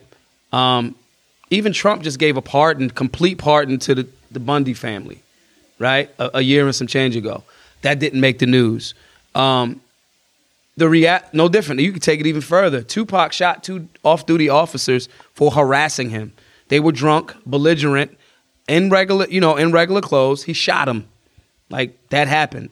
Went to court and was like, yeah, I shot him for these reasons. Didn't go to jail. I think that when you're talking about, when we're having this conversation about liberty and abolition and justice, power doesn't always go because you said some cool words. Like, in America, Harriet Tubman had a gun. Yeah. You know what I'm saying? Like, in America, the founding fathers to this place was like 1775. They was like, yo, send them rifles back, bro. And they're like, nah, cuz we're not doing that. 1776, we shot them. I think that the biggest thing there, and that's why the linchpin for me is the Second Amendment, because my spirituality, my diet, my going to the gym, my advocacy, my wanting for mental health and stability, if you don't have the means to defend all of those things that you believe in, right? Because the other side don't always go peaceably. Power sometimes only concedes to that type of power. And I think you have to kind of be cool with the fact that you might be made to look like the bad person to defend your freedoms. Even with those founding fathers, that thing go wrong, they getting hung. That's just what it was. Nat Turner, that rebellion lasted way longer than just 3 days. They knew their level of commitment to that. Harriet Tubman going back and forth, Frederick Douglass, Ida B. Wells, these people in these spaces was like, yo, it's cool if you're going to call me an outlaw because you're making unjust laws. I'm cool with that. I think that everyone has to have that level of acceptance of what your level of commitment to that rumble is. You know what I'm saying? And if you're not a gun, well, y'all in Jersey, but if you're not a gun owner, you should definitely look into that. Yeah, and so a couple of things, and just to add to the discussion, because I fully respect everybody's viewpoint, but just to add in the advocacy and civil rights and the black struggle piece, and this is coming from a guy who probably leans more Malcolm than Martin, who has a deep love and respect for the Black Panthers. So my personal piece, right, of where I choose to situate myself in regards to faith and social movements. I look at Mahatma Gandhi, who really pushed out the British without firing a shot. I look at the greatest moral leader in the United States, Dr. King, who again did it through a real peaceful means.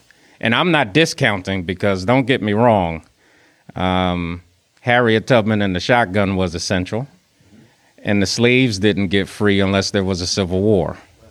So I fully understand both pieces, but just to offer, right, there has to be kind of these balances. And at the same time, right, as much as I'm that peaceful preacher, I'll also be the first one to say, the United States worships the Revolutionary War, but you let a bunch of black folks say they're going to take up arms and get their freedom that way, and we're thugs, we're horrible, we're criminals. I think we got to be cool with them titles, though. Look, nobody's fighting that. I'm just trying to lay out the hypocrisy. Right. Because the hypocrisy is real. And so we can celebrate the Revolutionary War, but if other folks want to start a revolution, it's evil. Right, exactly. So that hits on a point that I kind of wanted to hit as well. So we're talking about the Constitution and our rights and the Revolutionary War. Well, they knew they were criminals when they were fighting the revolution. Okay, they didn't write the Declaration of Independence. Everyone forgets about the Declaration of Independence. By the way, read the list of grievances and tell me how many of those grievances we just talked about tonight. How many of those grievances did we just talk about? Yep. So yeah, nobody's wrong for wanting to have that conversation. And if you're okay with that being that criminal because that law is unjust, then God bless you, go do it. Because they knew when they were running furs that they were criminals. They knew when they were buying liquor from the French that they were criminals. They knew when they weren't doing what the crown wanted because it made more sense for their families that they were criminals. And they didn't care because that's what being American means. Being American means that you're going to do what's best for you, your family, and your community. All right? And we have to accept those titles. And we've got to make sure that we have those things. And as far as balance goes, you were talking about having the Dr. King approach versus, and Mahatma Gandhi. Well, Washington had Jefferson, right? There's always, you have to have the yin and the yang. You got to have that. Exactly. Everybody, and Malcolm had King, right? I mean, you got to have it. Dr. King owned a lot of firearms.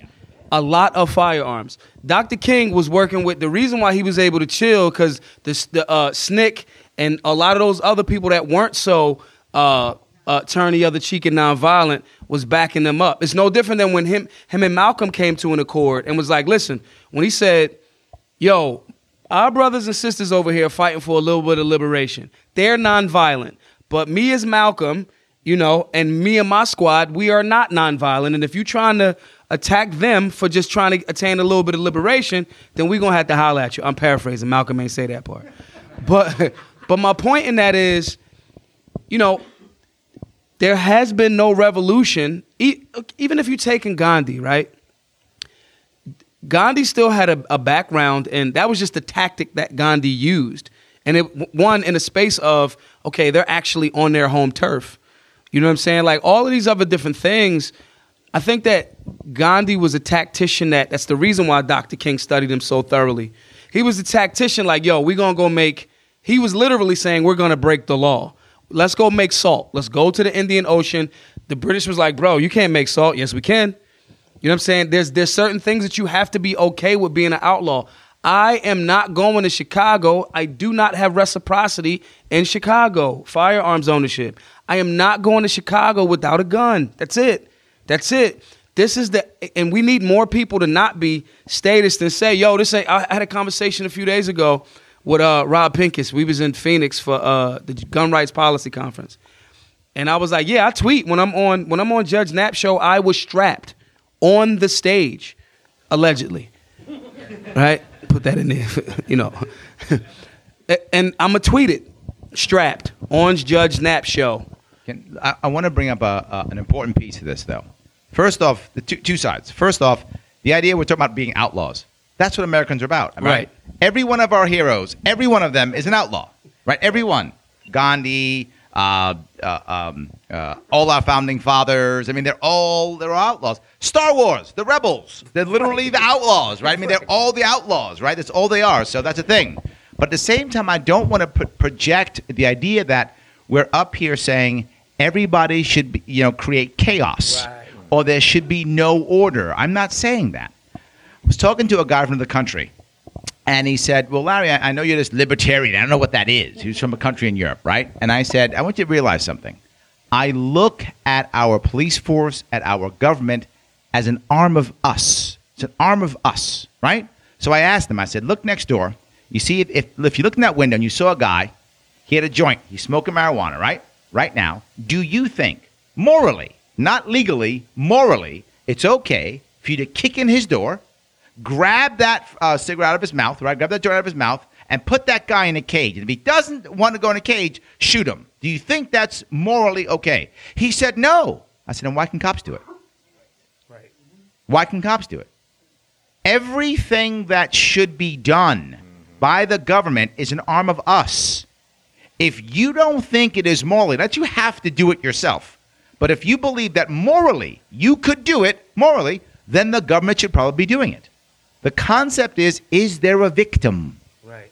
If there's no victim, how can it be a crime? Right. How can possession of anything be a crime? If I stab someone with it, that's a crime. Right. If I steal his, that's a crime. Right. If I hold him don't go anywhere, I'll stab you, that's a crime. Right. But the fact that I hold the item, how is that a crime? That's not a crime, that's heresy. And I don't think any government should be punishing us for heresy, right? Can a community do so? Of course. Can you shun someone who has a gun because you don't want to have a gun? Absolutely you can. Nothing wrong with that. You just can't stop the person from having a gun. Can you shun someone because they have a pen that you don't like? Of course you can if you want to. But can you stop them? No, you cannot. It doesn't get rid of our First Amendment rights. We can still have an opinion or feel it's wrong or not associate with somebody. Right. The issue is, do you think that you should use force to stop something? If you say no, why is the government doing it? Right. That's the critical piece. Right. So there can be order. There still can be order and no chaos, while we can still have a voluntary, free society. Right.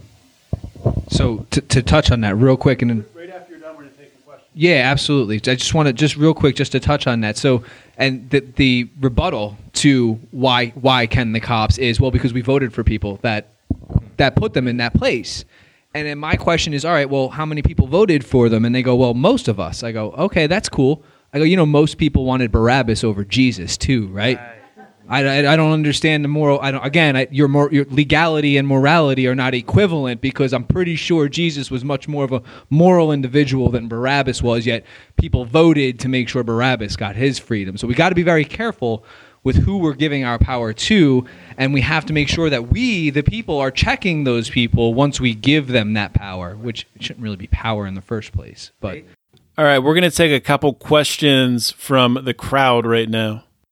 I think this was touched on, but I do want to, there was a statement, an article put out by Charles Barkley recently, and he said that the Democrats only care about black people every 4 years. I'd like to hear from the three panelists to see if that is absolutely true, in their opinion. White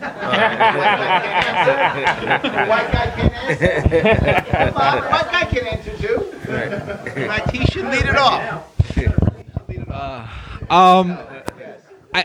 I think we're stuck in a world where everybody is looking for clickbait right now. Okay, so what Charles Barkley is doing in that instance is he's striking an emotional chord to get attention to what he's trying to write. Okay, but he's not wrong either, in a sense, because if you look at a lot of the major cities where the Democrats are in control, and you look at the statistics and you look at the programs that they've put in place, how have they helped anybody?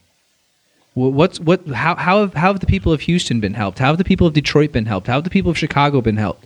And listen, Newark, everyone keeps talking about this revitalization of Newark. I've been to Newark very regularly. My daughter plays hockey. We go to the Rock.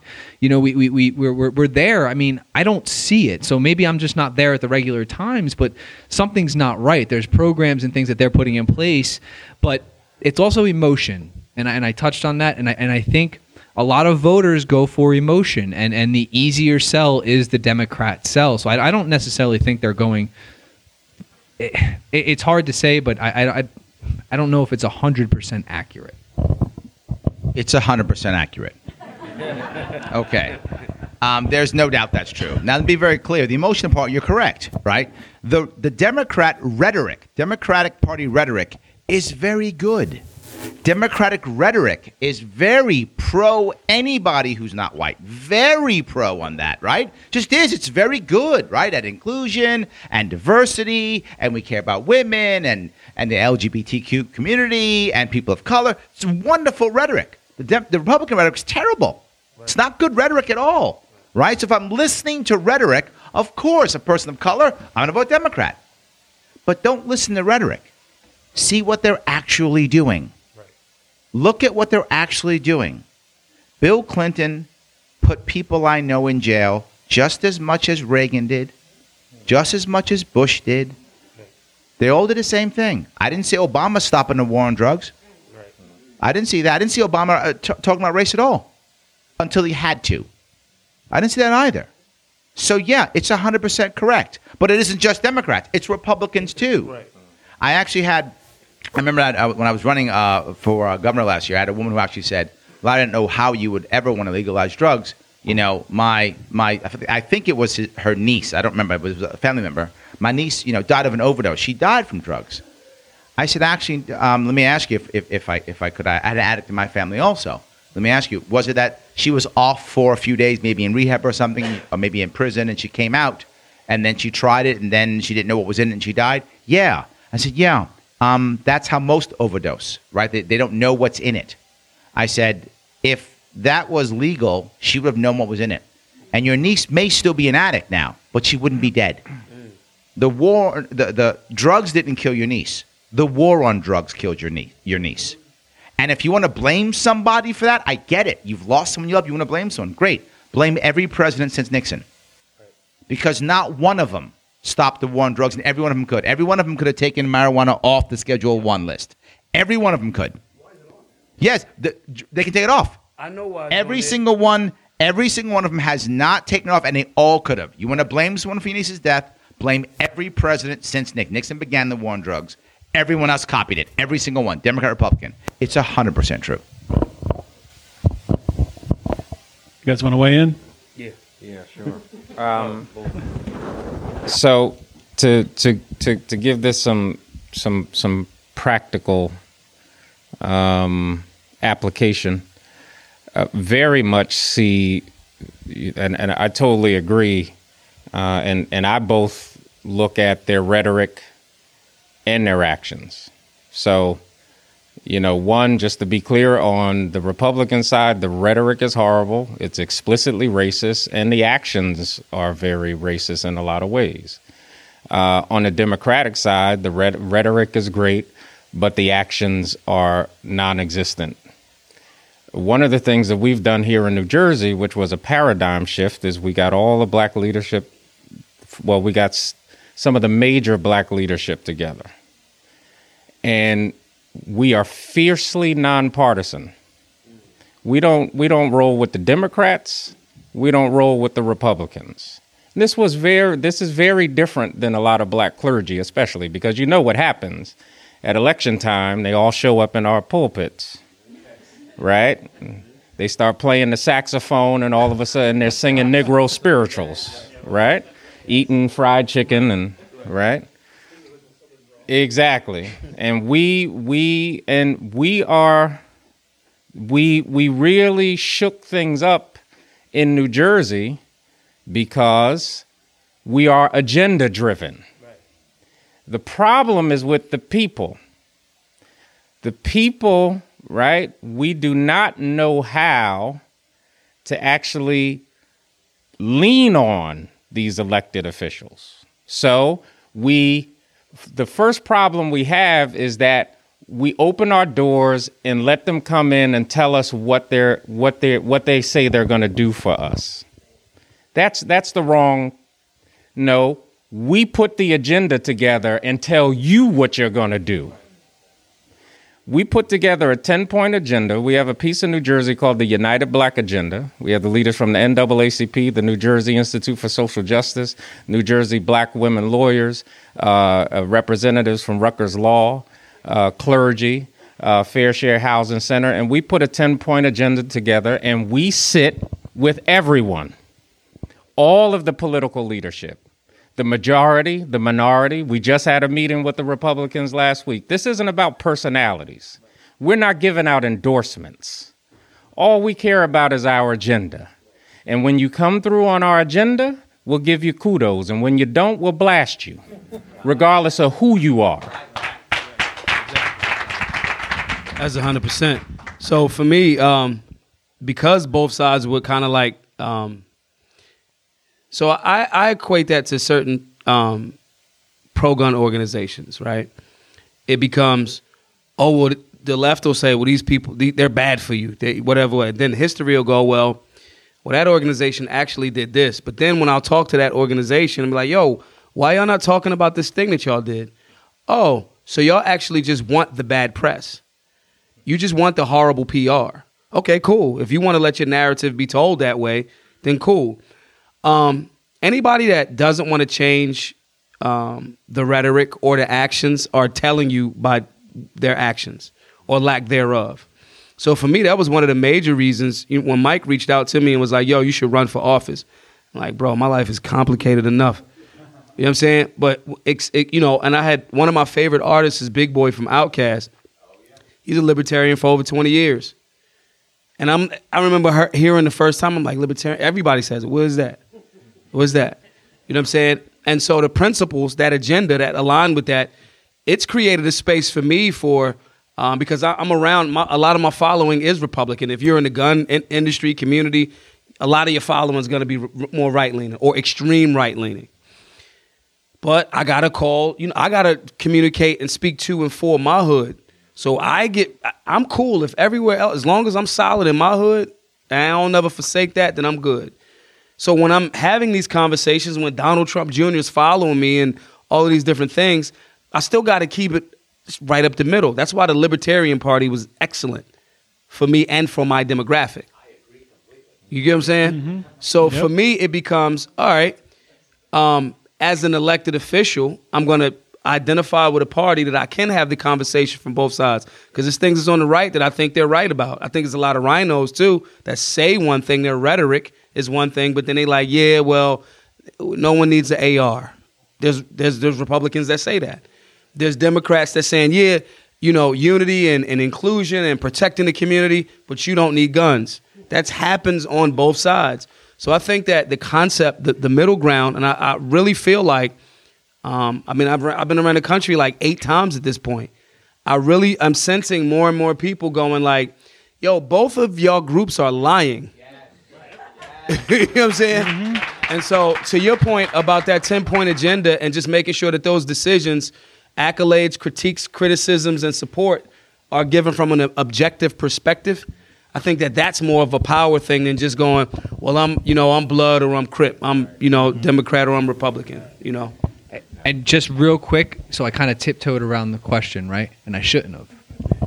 So the fact remains is that the Republican Party does the exact same thing. Right. Okay? And I'm going to come out and I'm going to wear my stripes for a second. Okay? Both parties are terrible. Yeah. They're horrible human beings, the people that run those parties.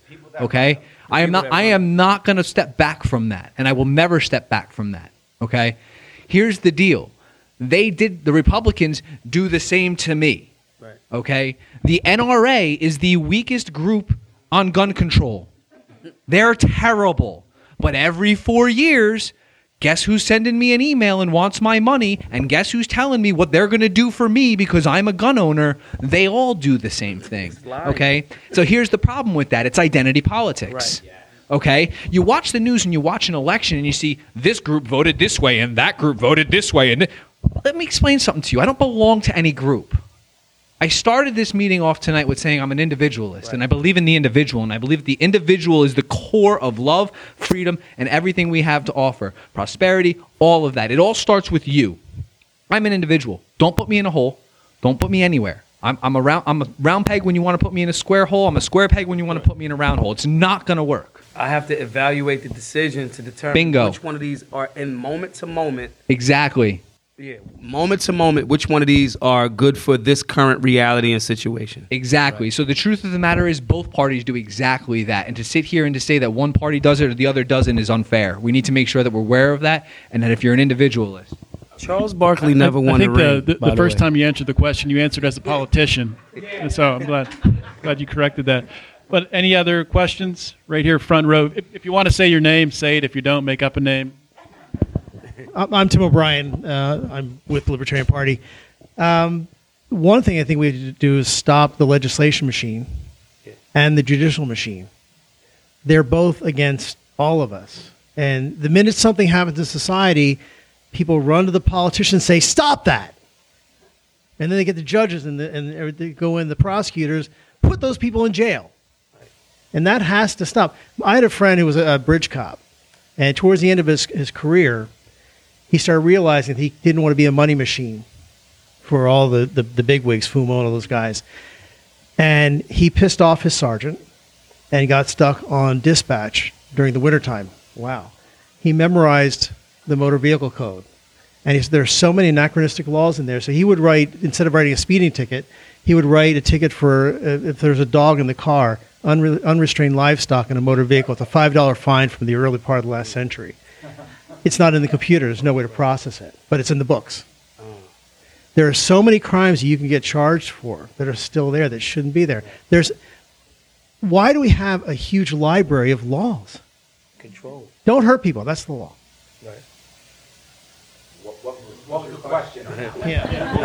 Well, You should probably form your question in the form of a question. how do we stop the legislation machine? There you go. No, the first thing is to not assume that because one thing went wrong, you have to stop it, right? There are two parts to this. One is creating a rule for anomaly, and the other is zero tolerance. These are two terrible things. And I do my day job is I teach business. What I do, I teach colleges, I teach organizations. What I do for a living. So one of the things I bring up is this idea. All right, you've all had this. You work in a company, and they have a conference room. In the conference room during lunch, many people go there and they eat lunch and they work and they talk and they go back and forth and they brainstorm and some work gets done. Everything's great. For 3 years, you've been using the conference room, no problem. All of a sudden, Bob spills coffee. The second Bob spills coffee, what happens next?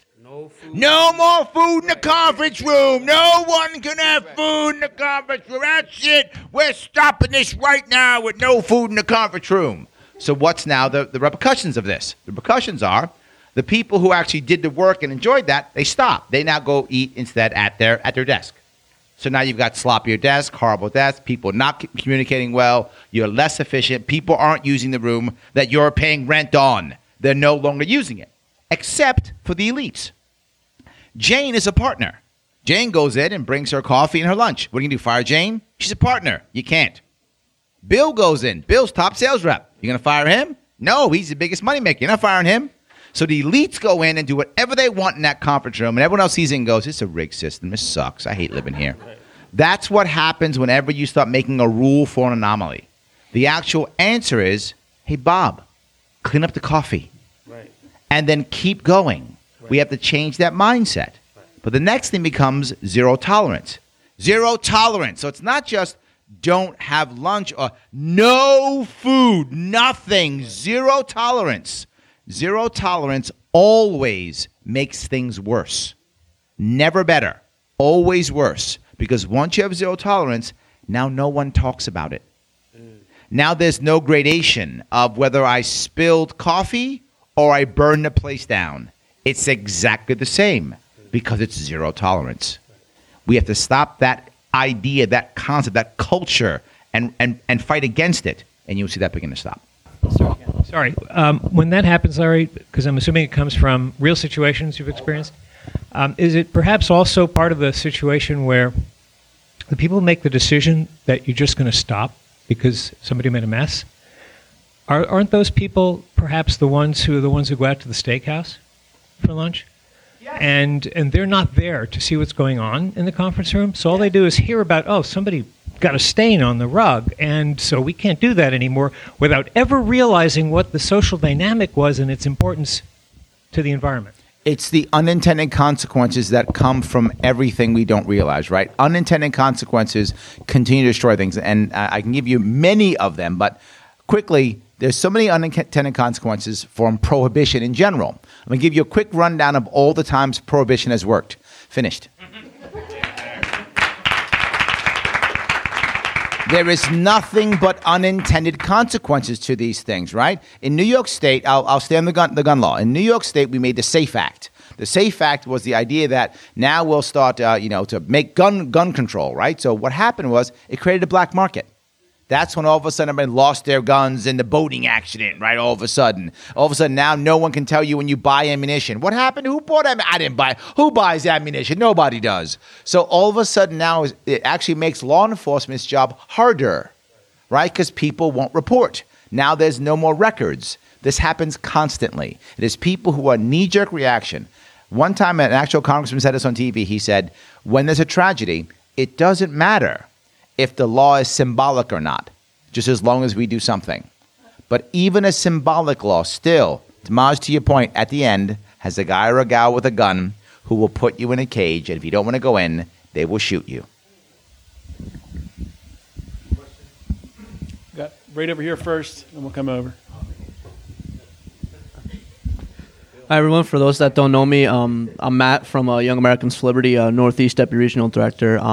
I'm a student at Rutgers, Newark as well. So I wanted to bring this conversation back to the drugs themselves, obviously. So when it comes to marijuana, obviously it's classified as a Schedule I drug, along with heroin and other drugs that, make marijuana absolutely pale in comparison. I want to know more about, a bit, if you could explain more about the origins of how it became a Schedule I drug and how you were able to, how obviously police were able to, incarcerate people at such high rates, even though it's a seemingly harmless drug, and what we can do about that. Yeah. Then I'll let it go. But what you just said about unintended consequences Right. Right? Now, what are some of the worst drugs that we actually have out there that will really devastate populations? Meth, crack, remember? Heroin, these are some of the worst drugs that devastate. All of those are directly because of the government.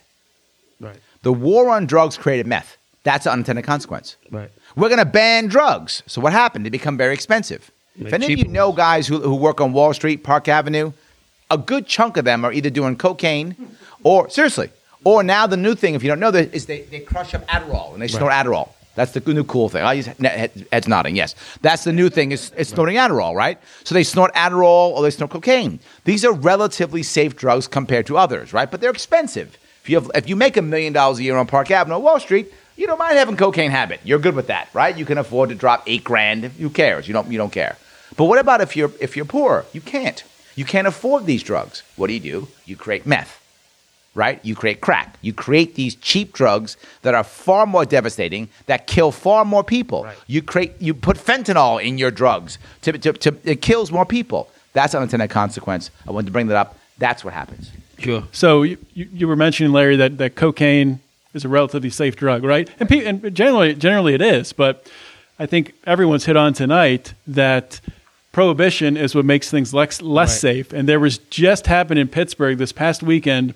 There was a party at an apartment building, and there were 5 overdoses on cocaine. 3 ended up dead.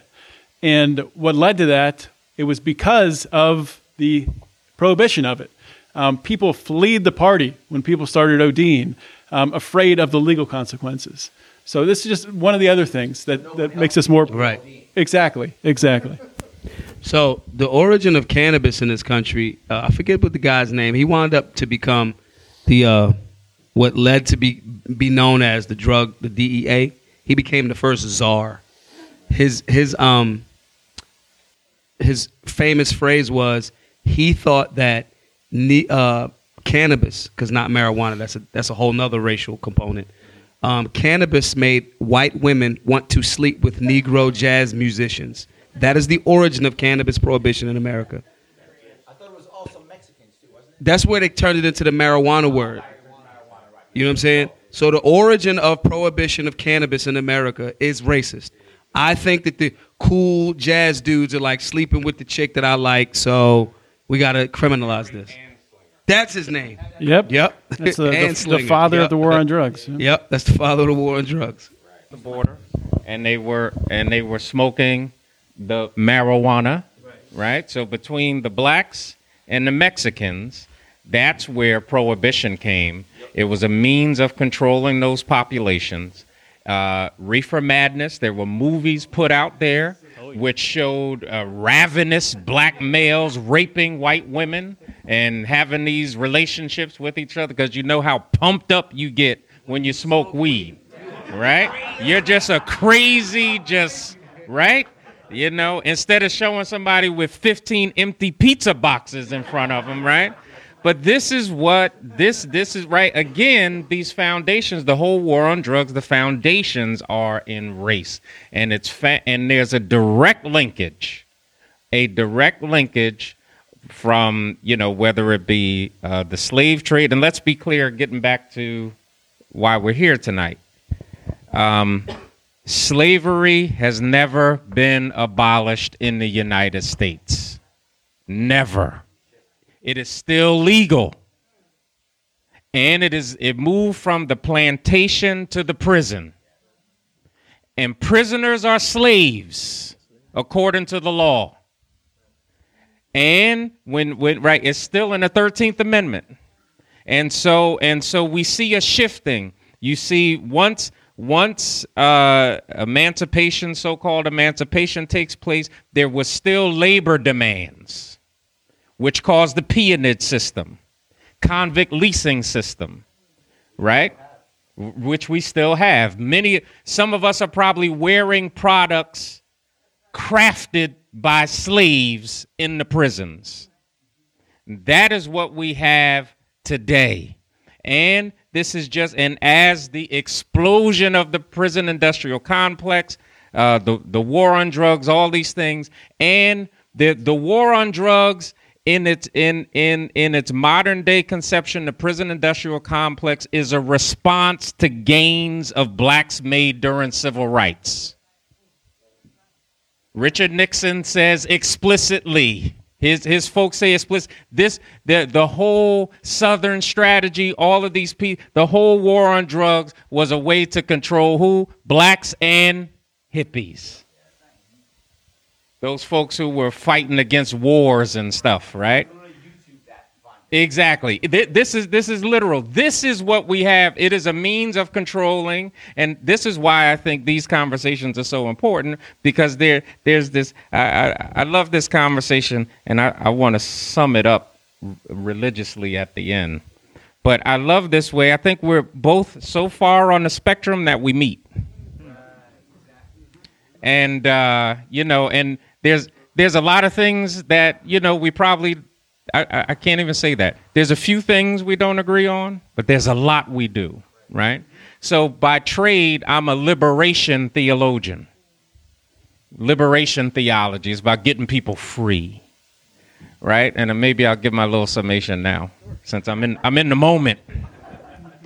So every Sunday, right, in my church and our religious belief, right, we as Christians, right, we come from the Jewish religion, ultimately, right? And you have this Jewish rabbi named Jesus who is constantly challenging so many oppressive laws. Laws that are stigmatizing people, criminalizing people, dehumanizing people. And the major piece, the major shift, is one of the religious leaders comes to him and says, Rabbi, what's the most important law?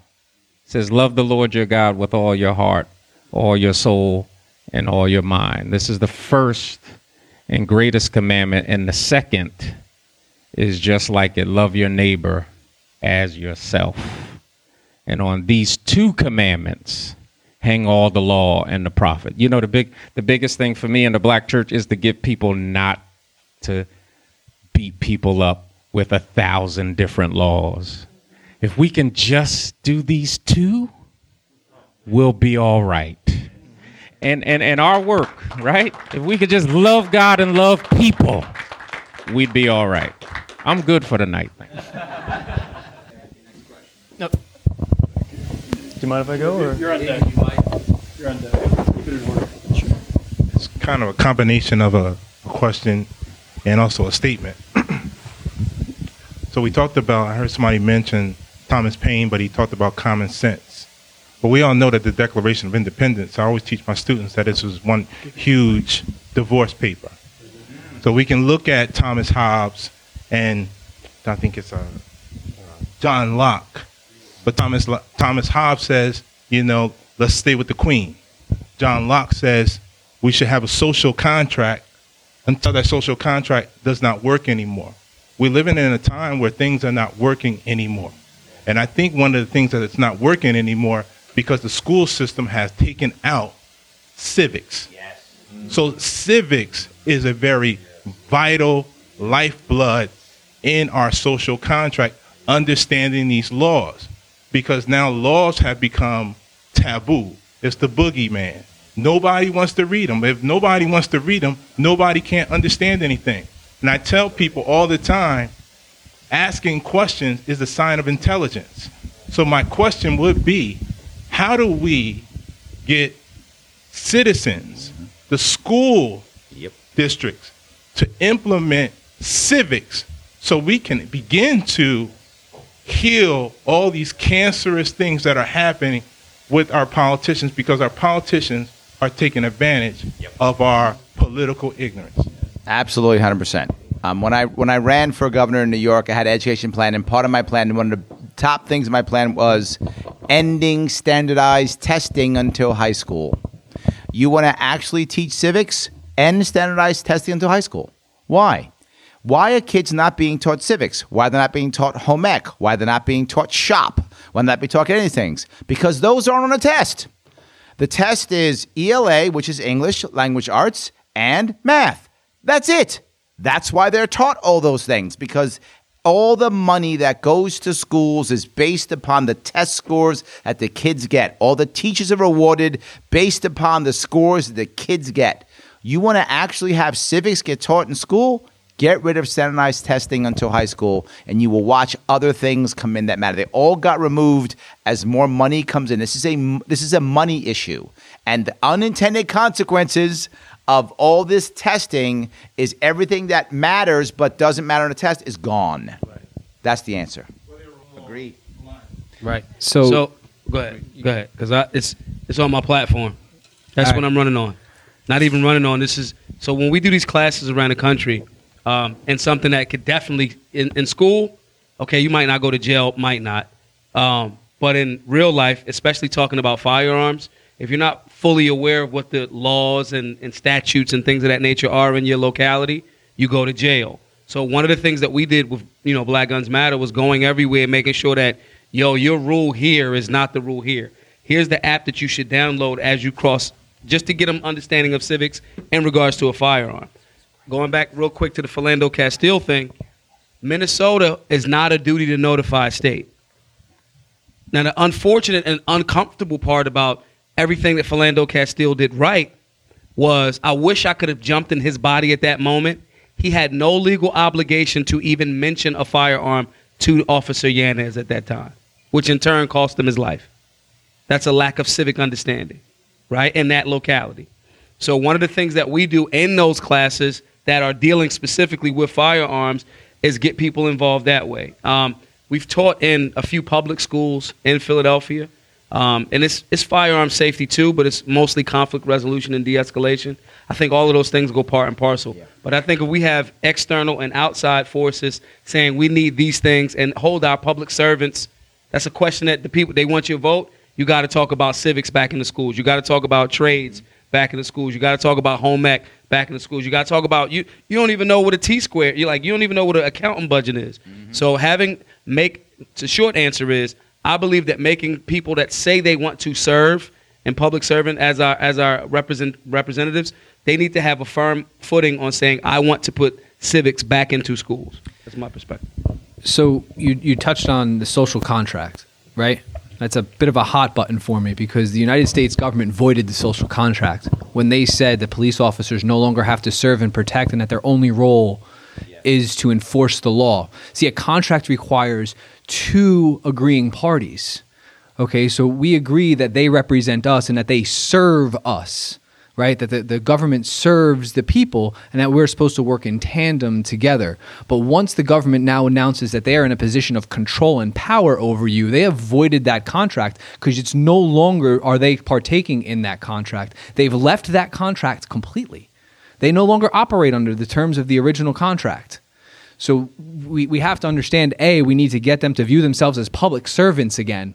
Okay, so Maj brought up earlier that they need to be public servants again. Reverend Boyer mentioned that, no, we need to give them the agenda and say, this is what we want you to do because you serve us by putting them back in the position of being servants. Elected officials are not they're not leaders. We're the leaders. Everybody in this room is a leader because you came here tonight because you want to see something happen.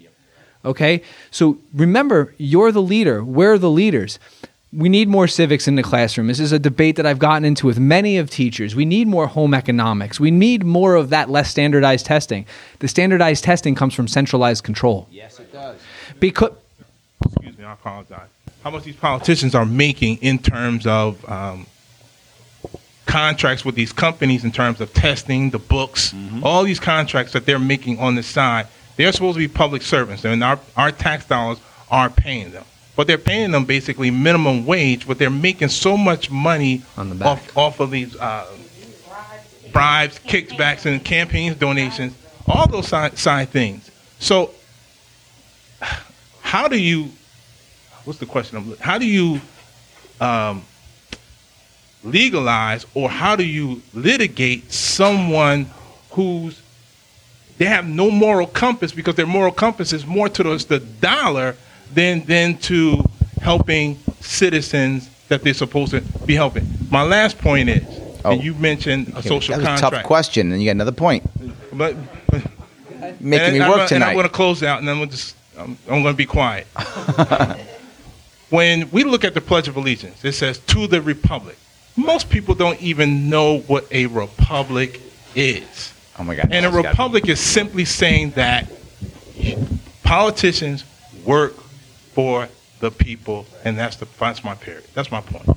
And you're right. It's a republic, and not enough people focus on that. So what is a republic? A republic is a group of different types of people who have come together for one cause, and they have their own way of hashing things out in their state, but every once in a while they need each other for defense, right? Or we need each other to make an international trade deal or something so that New York can't have different tariffs than we have in New Jersey than they have in Delaware, right? So that's the idea of having that union and then the republic. Now the republic part comes in where, because if you had pure democracy, we'd have Barabbas and Jesus all the time, right? So you need to have equal representation for the people who aren't as populated in their areas that we are, because again, their state is just as important as our state. The people in Oklahoma are just as important as the people in New York or in LA or in Houston or in Florida. How about LA? Oh yeah, LA. I mean, nice. You know, the fallacy of the earthquake would be nice, but you know, but the republic part. That's so huge. But it goes back to your civics thing. If we're not teaching civics, people don't understand what the difference between a republic and a democracy are. So you asked, how do you make it happen? And let me tell you, it's incentives, right? You have to make sure they're incentivized the right way. And right now, to your point, you know this, right now they're incentivized by kids getting good scores on tests. But imagine if they weren't actually incentivized that way. If instead they were incentivized by, let's say, how well a child did when they graduated high school, whether they got a job or not, right? Right now, most high schools are graded based upon how many kids go to college, not whether they graduate college, not whether college was valuable, not whether they went to $100,000 worth of debt to go to college. That's irrelevant. They went to college. Change the incentives. Incentives in today's world without technology could be simple as, are the parents happy? It could literally, we have a way of grading through just asking if parents or kids are satisfied. If you change incentives, people respond to incentives. We brought up with police force, same with teachers, same with everybody. We respond to incentives. Change the incentives, you'll change the system. I think I remember hearing you talk about school on a little podcast called Joe Rogan. I did. Yeah. A question for the panel on a practical nature. Yeah, this has already been touched on by the Reverend and a few of the others. We have three candidates here, either the past or the present, and we have an activist who's able to organize incredibly strong and actually get things passed into law. Is there a way that the panel could describe best strategy for making law or forcing, I know we talked a little bit, but just getting laws passed, either to repeal them or to pass them? Is there a best strategy, a best thought? Do you want to take this one? Should start? Yeah, so, but it's a great question, and it comes back to, I love this civics discussion, because one of the, and it goes back to the question about the Democrats and why agenda is important for us. And understanding civics. Also, how do you make your government work for you?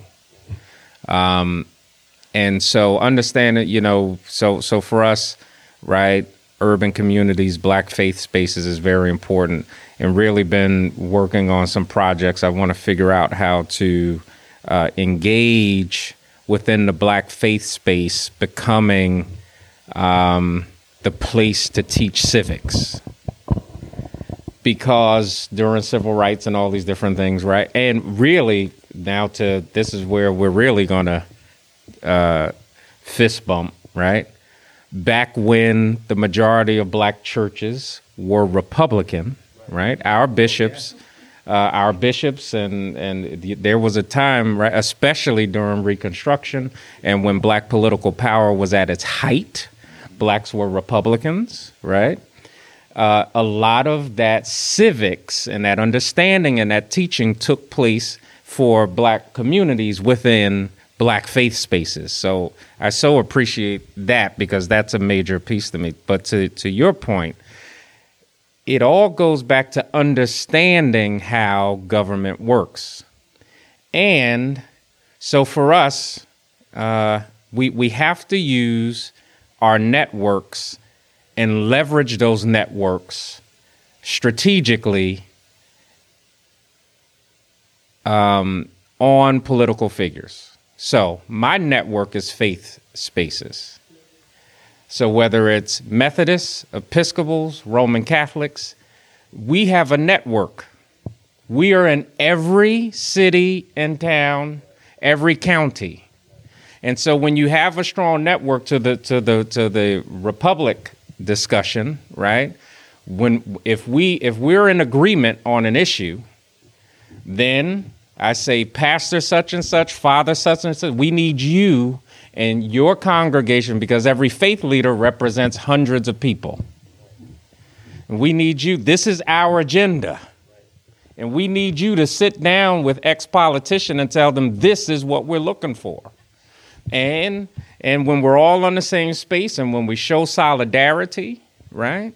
And when we have a common agenda, and for us, and also when we don't stay on soapboxes only to have them taken from underneath us to fall on our face because we're not consistent. Because at the end, because we're really only for sale to the highest bidder within the Democratic Party or the Republican Party. But when we stay true to the agenda and we stay united on that agenda and we leverage the political figures, even as messed up as this system is, it still responds to the threat of the vote. And as broken as the system is, it still responds to that. And that is the ticket to civic engagement. And what I try to teach young people, right? Because we register people to vote, go out and vote. And that's just the beginning. Like, that's not where it ends. Like, you failed if all you did was voted. That just buys you a ticket to the show, to the show that you're supposed to be orchestrating, right? That was a bad example, but y'all get what I'm saying. That just buys you the ticket. That allows me to say, this is what you're supposed to do. And that's how we have to, so it's common agenda. And to be very clear, the majority of the laws that we're dealing with are laws which are trying to abolish and undo the heavy hand of the system on people. But it's about coalition building, and it's about leveraging strategically. I think there's a second piece for someone who doesn't have the extensive network that you have, right. And that is very simply be more popular. And it may sound silly, but it's true. I mean, Kim Kardashian has made change. Right? Seriously, right? And not because she's so super smart. I don't know if she's super smart. I don't know her at all. But not because she's super smart, if she is, because she's popular. And all of a sudden now people care because, to your point, I'm popular. I have a fan base that I represent. And that's the fear of the votes, right? If Kim Kardashian says vote for this guy or this gal or this thing, people go, maybe I should pay attention to that. Right. And now they decide to register to vote. And exactly. So if you don't have an awesome network, popularity matters. I've made things happen in New York that changed because I was on Joe Rogan, right? Being more popular made more people say, maybe we should make some changes. Right. I agree with that as well. The concept of whether you got 100,000. So my reach, I might have 100,000 people on whatever at any given moment, right? Yal did a video that I think is at like 750,000 views that came out like a couple days ago. You know, just stay on message, communicate the message, and get boots on the ground. So that's one. And if you don't have 100,000 followers at any given moment, really it's just, if we're talking about civic engagement, we got to engage with the community. Hey, man, this is the reason why I think these things are good for the community, or they've been good for me as an individual. What do you think? You know, and then just translating that. There's power in that. Even if it's only 100 people, there's power in that, because then galvanize. So, for example, us galvanizing people. Okay, everybody, we're gonna vote for you, Maj. We're gonna vote for you November the 5th. I'm gonna go to MajForPhilly.com. I'm gonna donate. I still got to make sure that they're directed on day of vote. Okay, you love me, great. I'm popular, cool. Now make sure that translates because they feel that attachment and they know exactly where they got to go in their polling station, and we're going to get them there on that day. So I think if you do that from a practical level, from if it's 100 people, if it's 10 people to 1,000 people, I think that engagement works a lot. But it's, if you got that digital following, that helps. But if it's all right, I'm going to touch 100 people this week, that helps as well. Because those, I'm telling you, even if they arguing again, I've had people argue me down. And then 2 weeks later, I'm watching them talk to somebody else, say the same exact thing that I was saying to them, but they arguing it from the other side. So I think that this power, that this is the original social network. Right. Having that social media piece is great, but you got to get out there. You're right. You got to shake hands. You guys saw what I did when I ran. I touched all 62 counties of New York State more than once. I'm still doing it. I was in like 5 counties this weekend. Again, out there shaking hands, meeting people on top. You've got to do the community. Right. You've got to actually physically be there. Right. And just to touch on the point about how do we craft specific legislation, right? So we're going to do it through civics. We're going to do it if we're getting community engagement. But the one viewpoint when we're doing all of that is we got to understand is how does this law work and does it hurt anybody? Right. Right. If the law hurts somebody and somebody will suffer negative consequences because of this law, then it can't be a law. Right. And we have to approach it from a different angle. So everything these guys said is perfect. I couldn't say it any better. But we also just got to keep in mind that when we're doing that and you go to that meeting or you go to meet with somebody in your community or you go to meet with your leader, make sure that whatever's being proposed doesn't hurt somebody. Right. Because that's why we're here today. It's because all of these laws hurt people. Right. So let's make sure we're not hurting others. Repealing more, not just adding more. Exactly. And that was the premise behind this racial impact piece. Right. And so we wanted to expand this. And this was a law that actually tries to get lawmakers to think about their laws before they make them. Right? That's the whole essence of it, is to say, listen, no, wait, do an evaluation. Does this disproportionately hurt anybody? Right? And we did this law under Chris Christie. Right? This was not Chris Christie signed this. He did a conditional veto, which made our law stronger. And thank you, Governor Christie. We agree with you. And it was bipartisan because everybody, if we take 2 minutes to say laws hurt people, right? Everybody can, no matter, we've seen this over and over again. And so, and we're looking at trying to expand this beyond just the criminal justice system. We have education laws which hurt people. We have economic laws which hurt people. Healthcare based laws which hurt people. And that's the whole premise behind that very thing. Let's try to get to a society that's helping people, not hurting people. So I think you guys have done a really good job of piecing together what I consider the core of the problem, which is something like the centralization of power in the hands of the state sets up a patchwork of negative incentives, of which there's no oversight on, and then it's a race to the bottom that empowers them and takes from us. Layered over top of that, as Larry mentioned, is the state and the media have a vested interest in dividing and dichotomizing us into tribes. So you got political tribes, you got racial tribes, you got cultural tribes, and well, like you said, Larry, they basically produce half-cocked narratives. And with that division and those half-cocked narratives, it kind of keeps a hamster wheel of legitimizing those incentives. So essentially, we're turning into a low-trust society that perpetuates the whole thing. So what would you say are ways that we could expand the conversation to focus on that core and punch through those narratives? Good question. I just find commonalities with the demographic that I'm talking to. When you find a commonality, even if the commonality is pain, we suffering together. You ever see dudes that, like, some of my friends, like, they'll have like one Newport. Everybody's broke. And it's wintertime, but everybody puffing the Newport. They're sharing the Newport.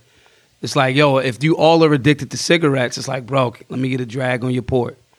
there's commonality in that, and that person suffers and understands. So it might be seemingly silly, but then if somebody's like, yo, I got a whole, it'll be a joke. Yo, I got a whole pack of Newports. Everybody get one full cigarette. Finding that commonality in the suffering, explaining that, and then after the commonality, finding a solution to that one particular problem. I think that's what punches through more than anything. Because that's scalable. I don't care what the actual issue is. Gun. Yo, I just had the gun. I live in North Philly. I didn't know. Okay, that means you're missing information. Let me give you the information. Then you're going to tell somebody, yo, don't do that. I caught a case like that way. You're not a felon, right? Yeah, spend the $20. Go down there, get your license, whoop, whoop, whoop, whoop, whoop, because I don't want you to catch that case. Then that person goes. Then this person goes, yo, they talking more. They like, yo, why would, if this is something that is my birthright to defend my life, why are we even like paying a license for this? Then that person comes and say, yeah, why are we? Then they start to organize collectively, but they recognize the suffering first. You know what I'm saying? So now that's just with guns, weed. Yo, I had an eighth. I went to jail for it. Well, why? I don't know. What was the decriminalized amount? I don't think it's decriminalized here. Well, maybe we should get it decriminalized. Yeah, because, make sure that the state that you in is decrim and know what the amount is because of such and such and such. Then all of those people go, but wait, why is this criminal in the first place? For me, what happens on the punch through is finding out what the initial wrong happened by the unjust law, i.e. suffering, is, and then translate that. Every single thing is scalable that way. So that's been my experience. Just quickly, even what brings me here tonight, Dan and I, we did some work together several years ago. And, in the first couple of sit-downs, you would have thought that, in the first couple of sit-downs, we were probably the farthest away from folks who would be right on the same page. The more we talked, right, the more it was like, well, we're basically saying the same thing, right? And conversations and relationships matter. And this is the point that from our very first conversation in here. Just being with people, having discussions. This is why I found it very important to be here tonight. I mean, obviously Dan's a good friend, but just to be here. One, I also just kind of have like this affinity and love for libertarians. My wife will tell you. I've always said, I have an affinity for libertarians, so it's a thing. But so for instance, right? So even with we're one of the things we'll be working on soon is ending mandatory minimums in New Jersey, right? And we had a discussion with the Attorney General yesterday. And it was myself and the head of the NAACP and some other group. And we said, you know what? Because we just had a meeting with the Republicans a couple of weeks ago. And you know what the Republicans said? So we have this. He said, we'd be good with this and we're good. You find out just sitting down and talking with people, you can break down a lot of barriers. To your point, a lot of things that media and everything, the tribalism is real. And I may say some things that if you don't know me, you'll take a different way, and you, et cetera, et cetera. But once we've had a conversation, it's like we get it. Even if we don't line up or fully agree, but I get it. I understand what's being said. And so even on this piece, so we're sitting there and the Republicans said, can you guys ever consider just coming to us first? Like, we'd be more than willing to help push some of what you're actually talking about. Like, it's not. And they had a good point. And so yesterday with the AG, we said, we should probably go to the Republicans on this. And we think that they're going to be down with it because it makes sense. And the AG even said, you know what, that's really going to make sense because he wants to be down with it. And here's a place where we know this will likely be a great bipartisan, multi-partisan moment because it just makes sense, right? This mandatory minimums, which have been oppressing, and so many folks caught up, still in prison today because judges were not able to even have discretion and see people as individuals rather than just these kind of blanket situations. I think the number one thing is to stop thinking about how do we punish this, but instead say, why did it happen and how do we stop it? I think that's the issue, right? There was a terrible story that happened recently in upstate New York in Rochester. A young mom brings her child to work in a restaurant. The child died, fell inside a grease trap and died. 3-year-old boy. Horrible. Two sides. Side one says, what a terrible mom. What's wrong with her? How evil is she? And I said to myself, this woman now has to go home and tell her family that she's responsible for the death of her child. She will take that with her to her grave, right? She wishes she was in that vat. She wishes it was not her child, but it was her. And our answer is punish her and put her in jail? Again, how cruel are we? There's nothing we can do to make that woman's life worse, right? The other side was, we need more laws. We got to have more great laws, right? More great laws. It's great, great, great laws. What did they do? They sent out a bunch of people, inspectors, inspected all the restaurants and started issuing, tickets and fines. And all of a sudden, they used this child's death and his mother's grief as a money grab. That's what actually happened. Luckily, she had no charges. But no one did the most important thing, which is, why did she bring her child to work? And the reason is because she didn't have any child care. That's the reason why. Now, you would think in normal situations, what would you do with child care? Well, if you have to go to work and you don't have a babysitter, you give it to the grandma, uncle, aunt, whatever, any of those things, right? Used to. No, because in New York State, it's so oppressive, all the family leaves. I know because my mom died in South Carolina because she had to pack up and leave. She couldn't retire in New York State. It was too expensive for her. So oppressive. So the laws were so oppressive and the taxes were so oppressive, we leave now. New York State, 150,000 people leave every year. That's how bad it is in New York State. 150,000 every year leave New York State. That's how terrible it is, right? So families leave. There's no family support structure. That's gone. Well, what else used to happen? To your other point, used to be you can drop your kid off to church. The local church used to always have some kind of daycare, but that got regulated out. So now there's no daycare that's just cheap anymore. Now it's all super expensive because of regulations. If we start thinking about the why and how do we stop it, not how do we punish, we'll change how we write our laws. So I just want to let everyone know that this has all been recorded and will be available in podcast form. And the podcast is called Lions of Liberty, and it'll be on Friday on the show Felony Friday. So this will probably all be one episode, so it'll be a marathon episode. So great one to share with people from all spectrums, left, right. The criminal justice reform is like I said earlier, it's the one issue that I think really unites us all right now. So pass it off to Michael. So we could probably sit here and everybody could ask a question all night, but it is 9 o'clock. And I did tell everyone we would be wrapping up at 9 o'clock, but real quick, I just wanted to touch on that. The decentralization aspect of it, it starts with going to your local Board of Education meeting. It starts with going to your local town hall meeting. It starts with you just telling your friend, hey, dude, I'm going to go over to the Board of Ed meeting because I heard they're doing this thing with school lunches, and I think it's kind of important. We should probably check it out. It starts with having a conversation with your neighbor about what's going on in town. It starts with getting outside of your bubble.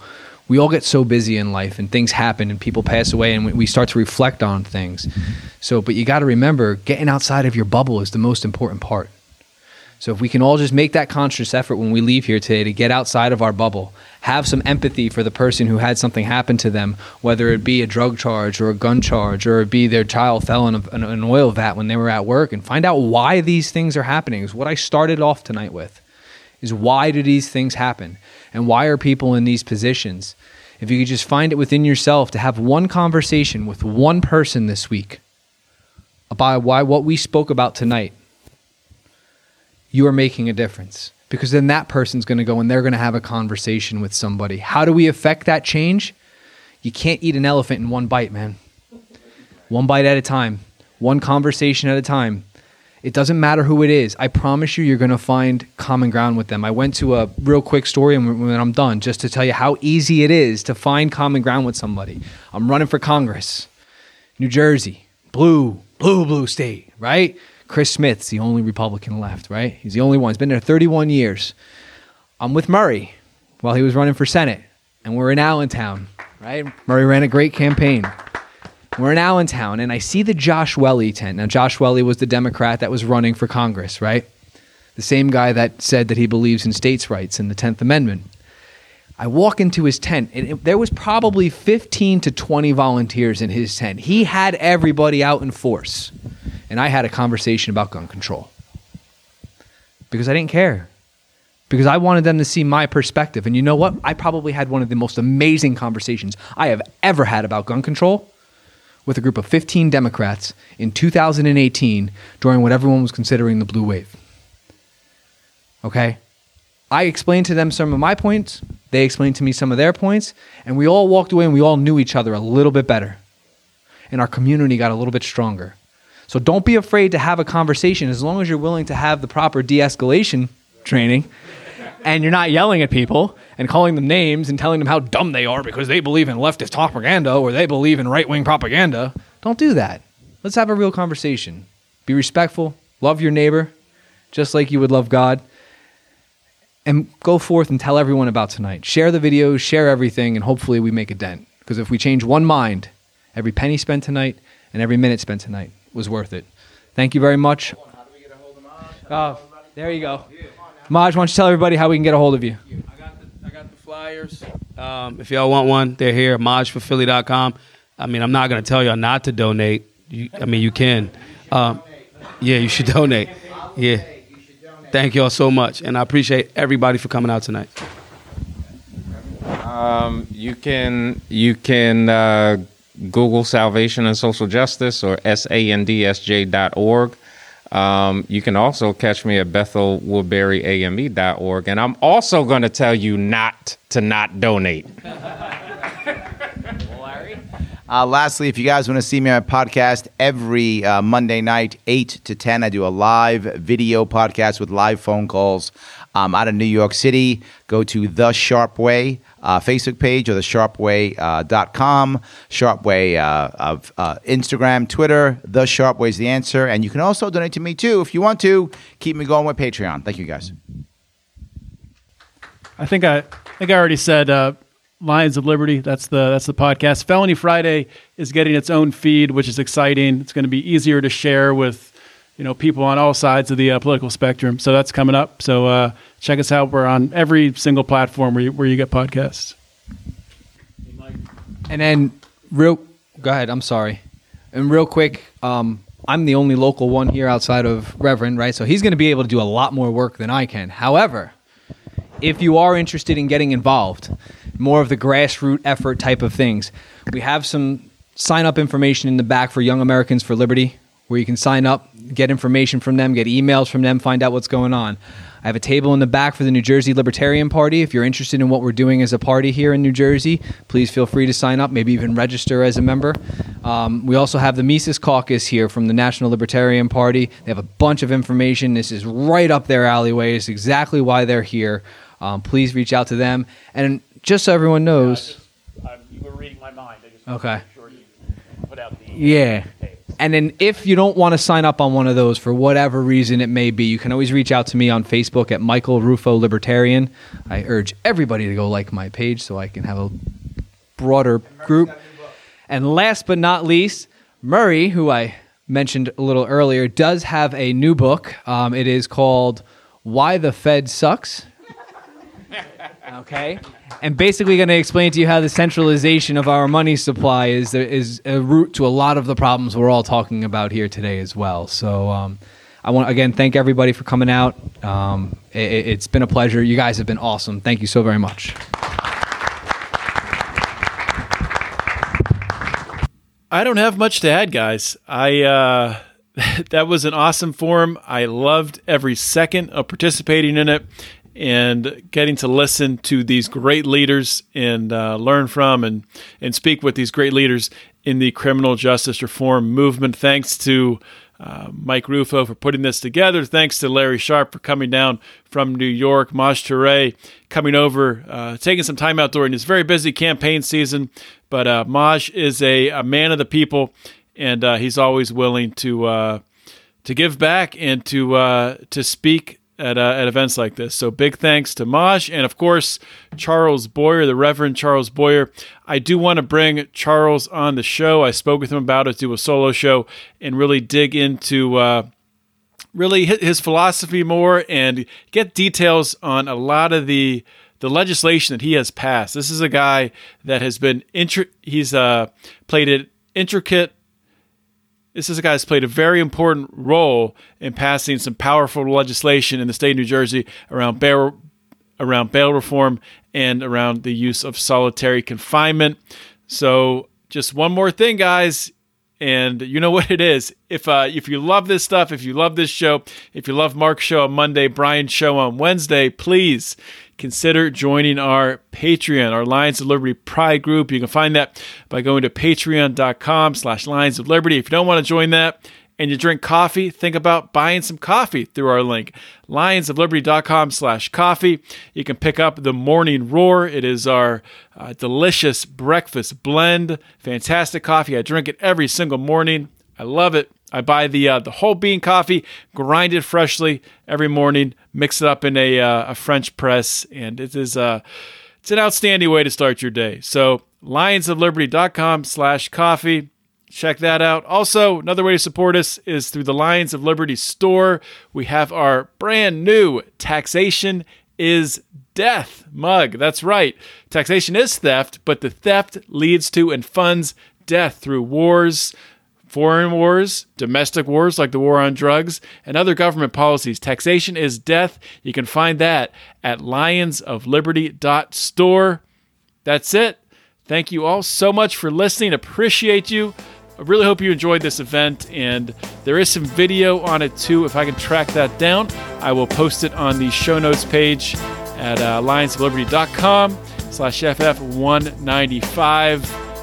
Everyone have a great weekend, a safe weekend. I'll talk to you next week. This is John Odermatt signing off. Always remember to keep your head up and the fires of liberty burning.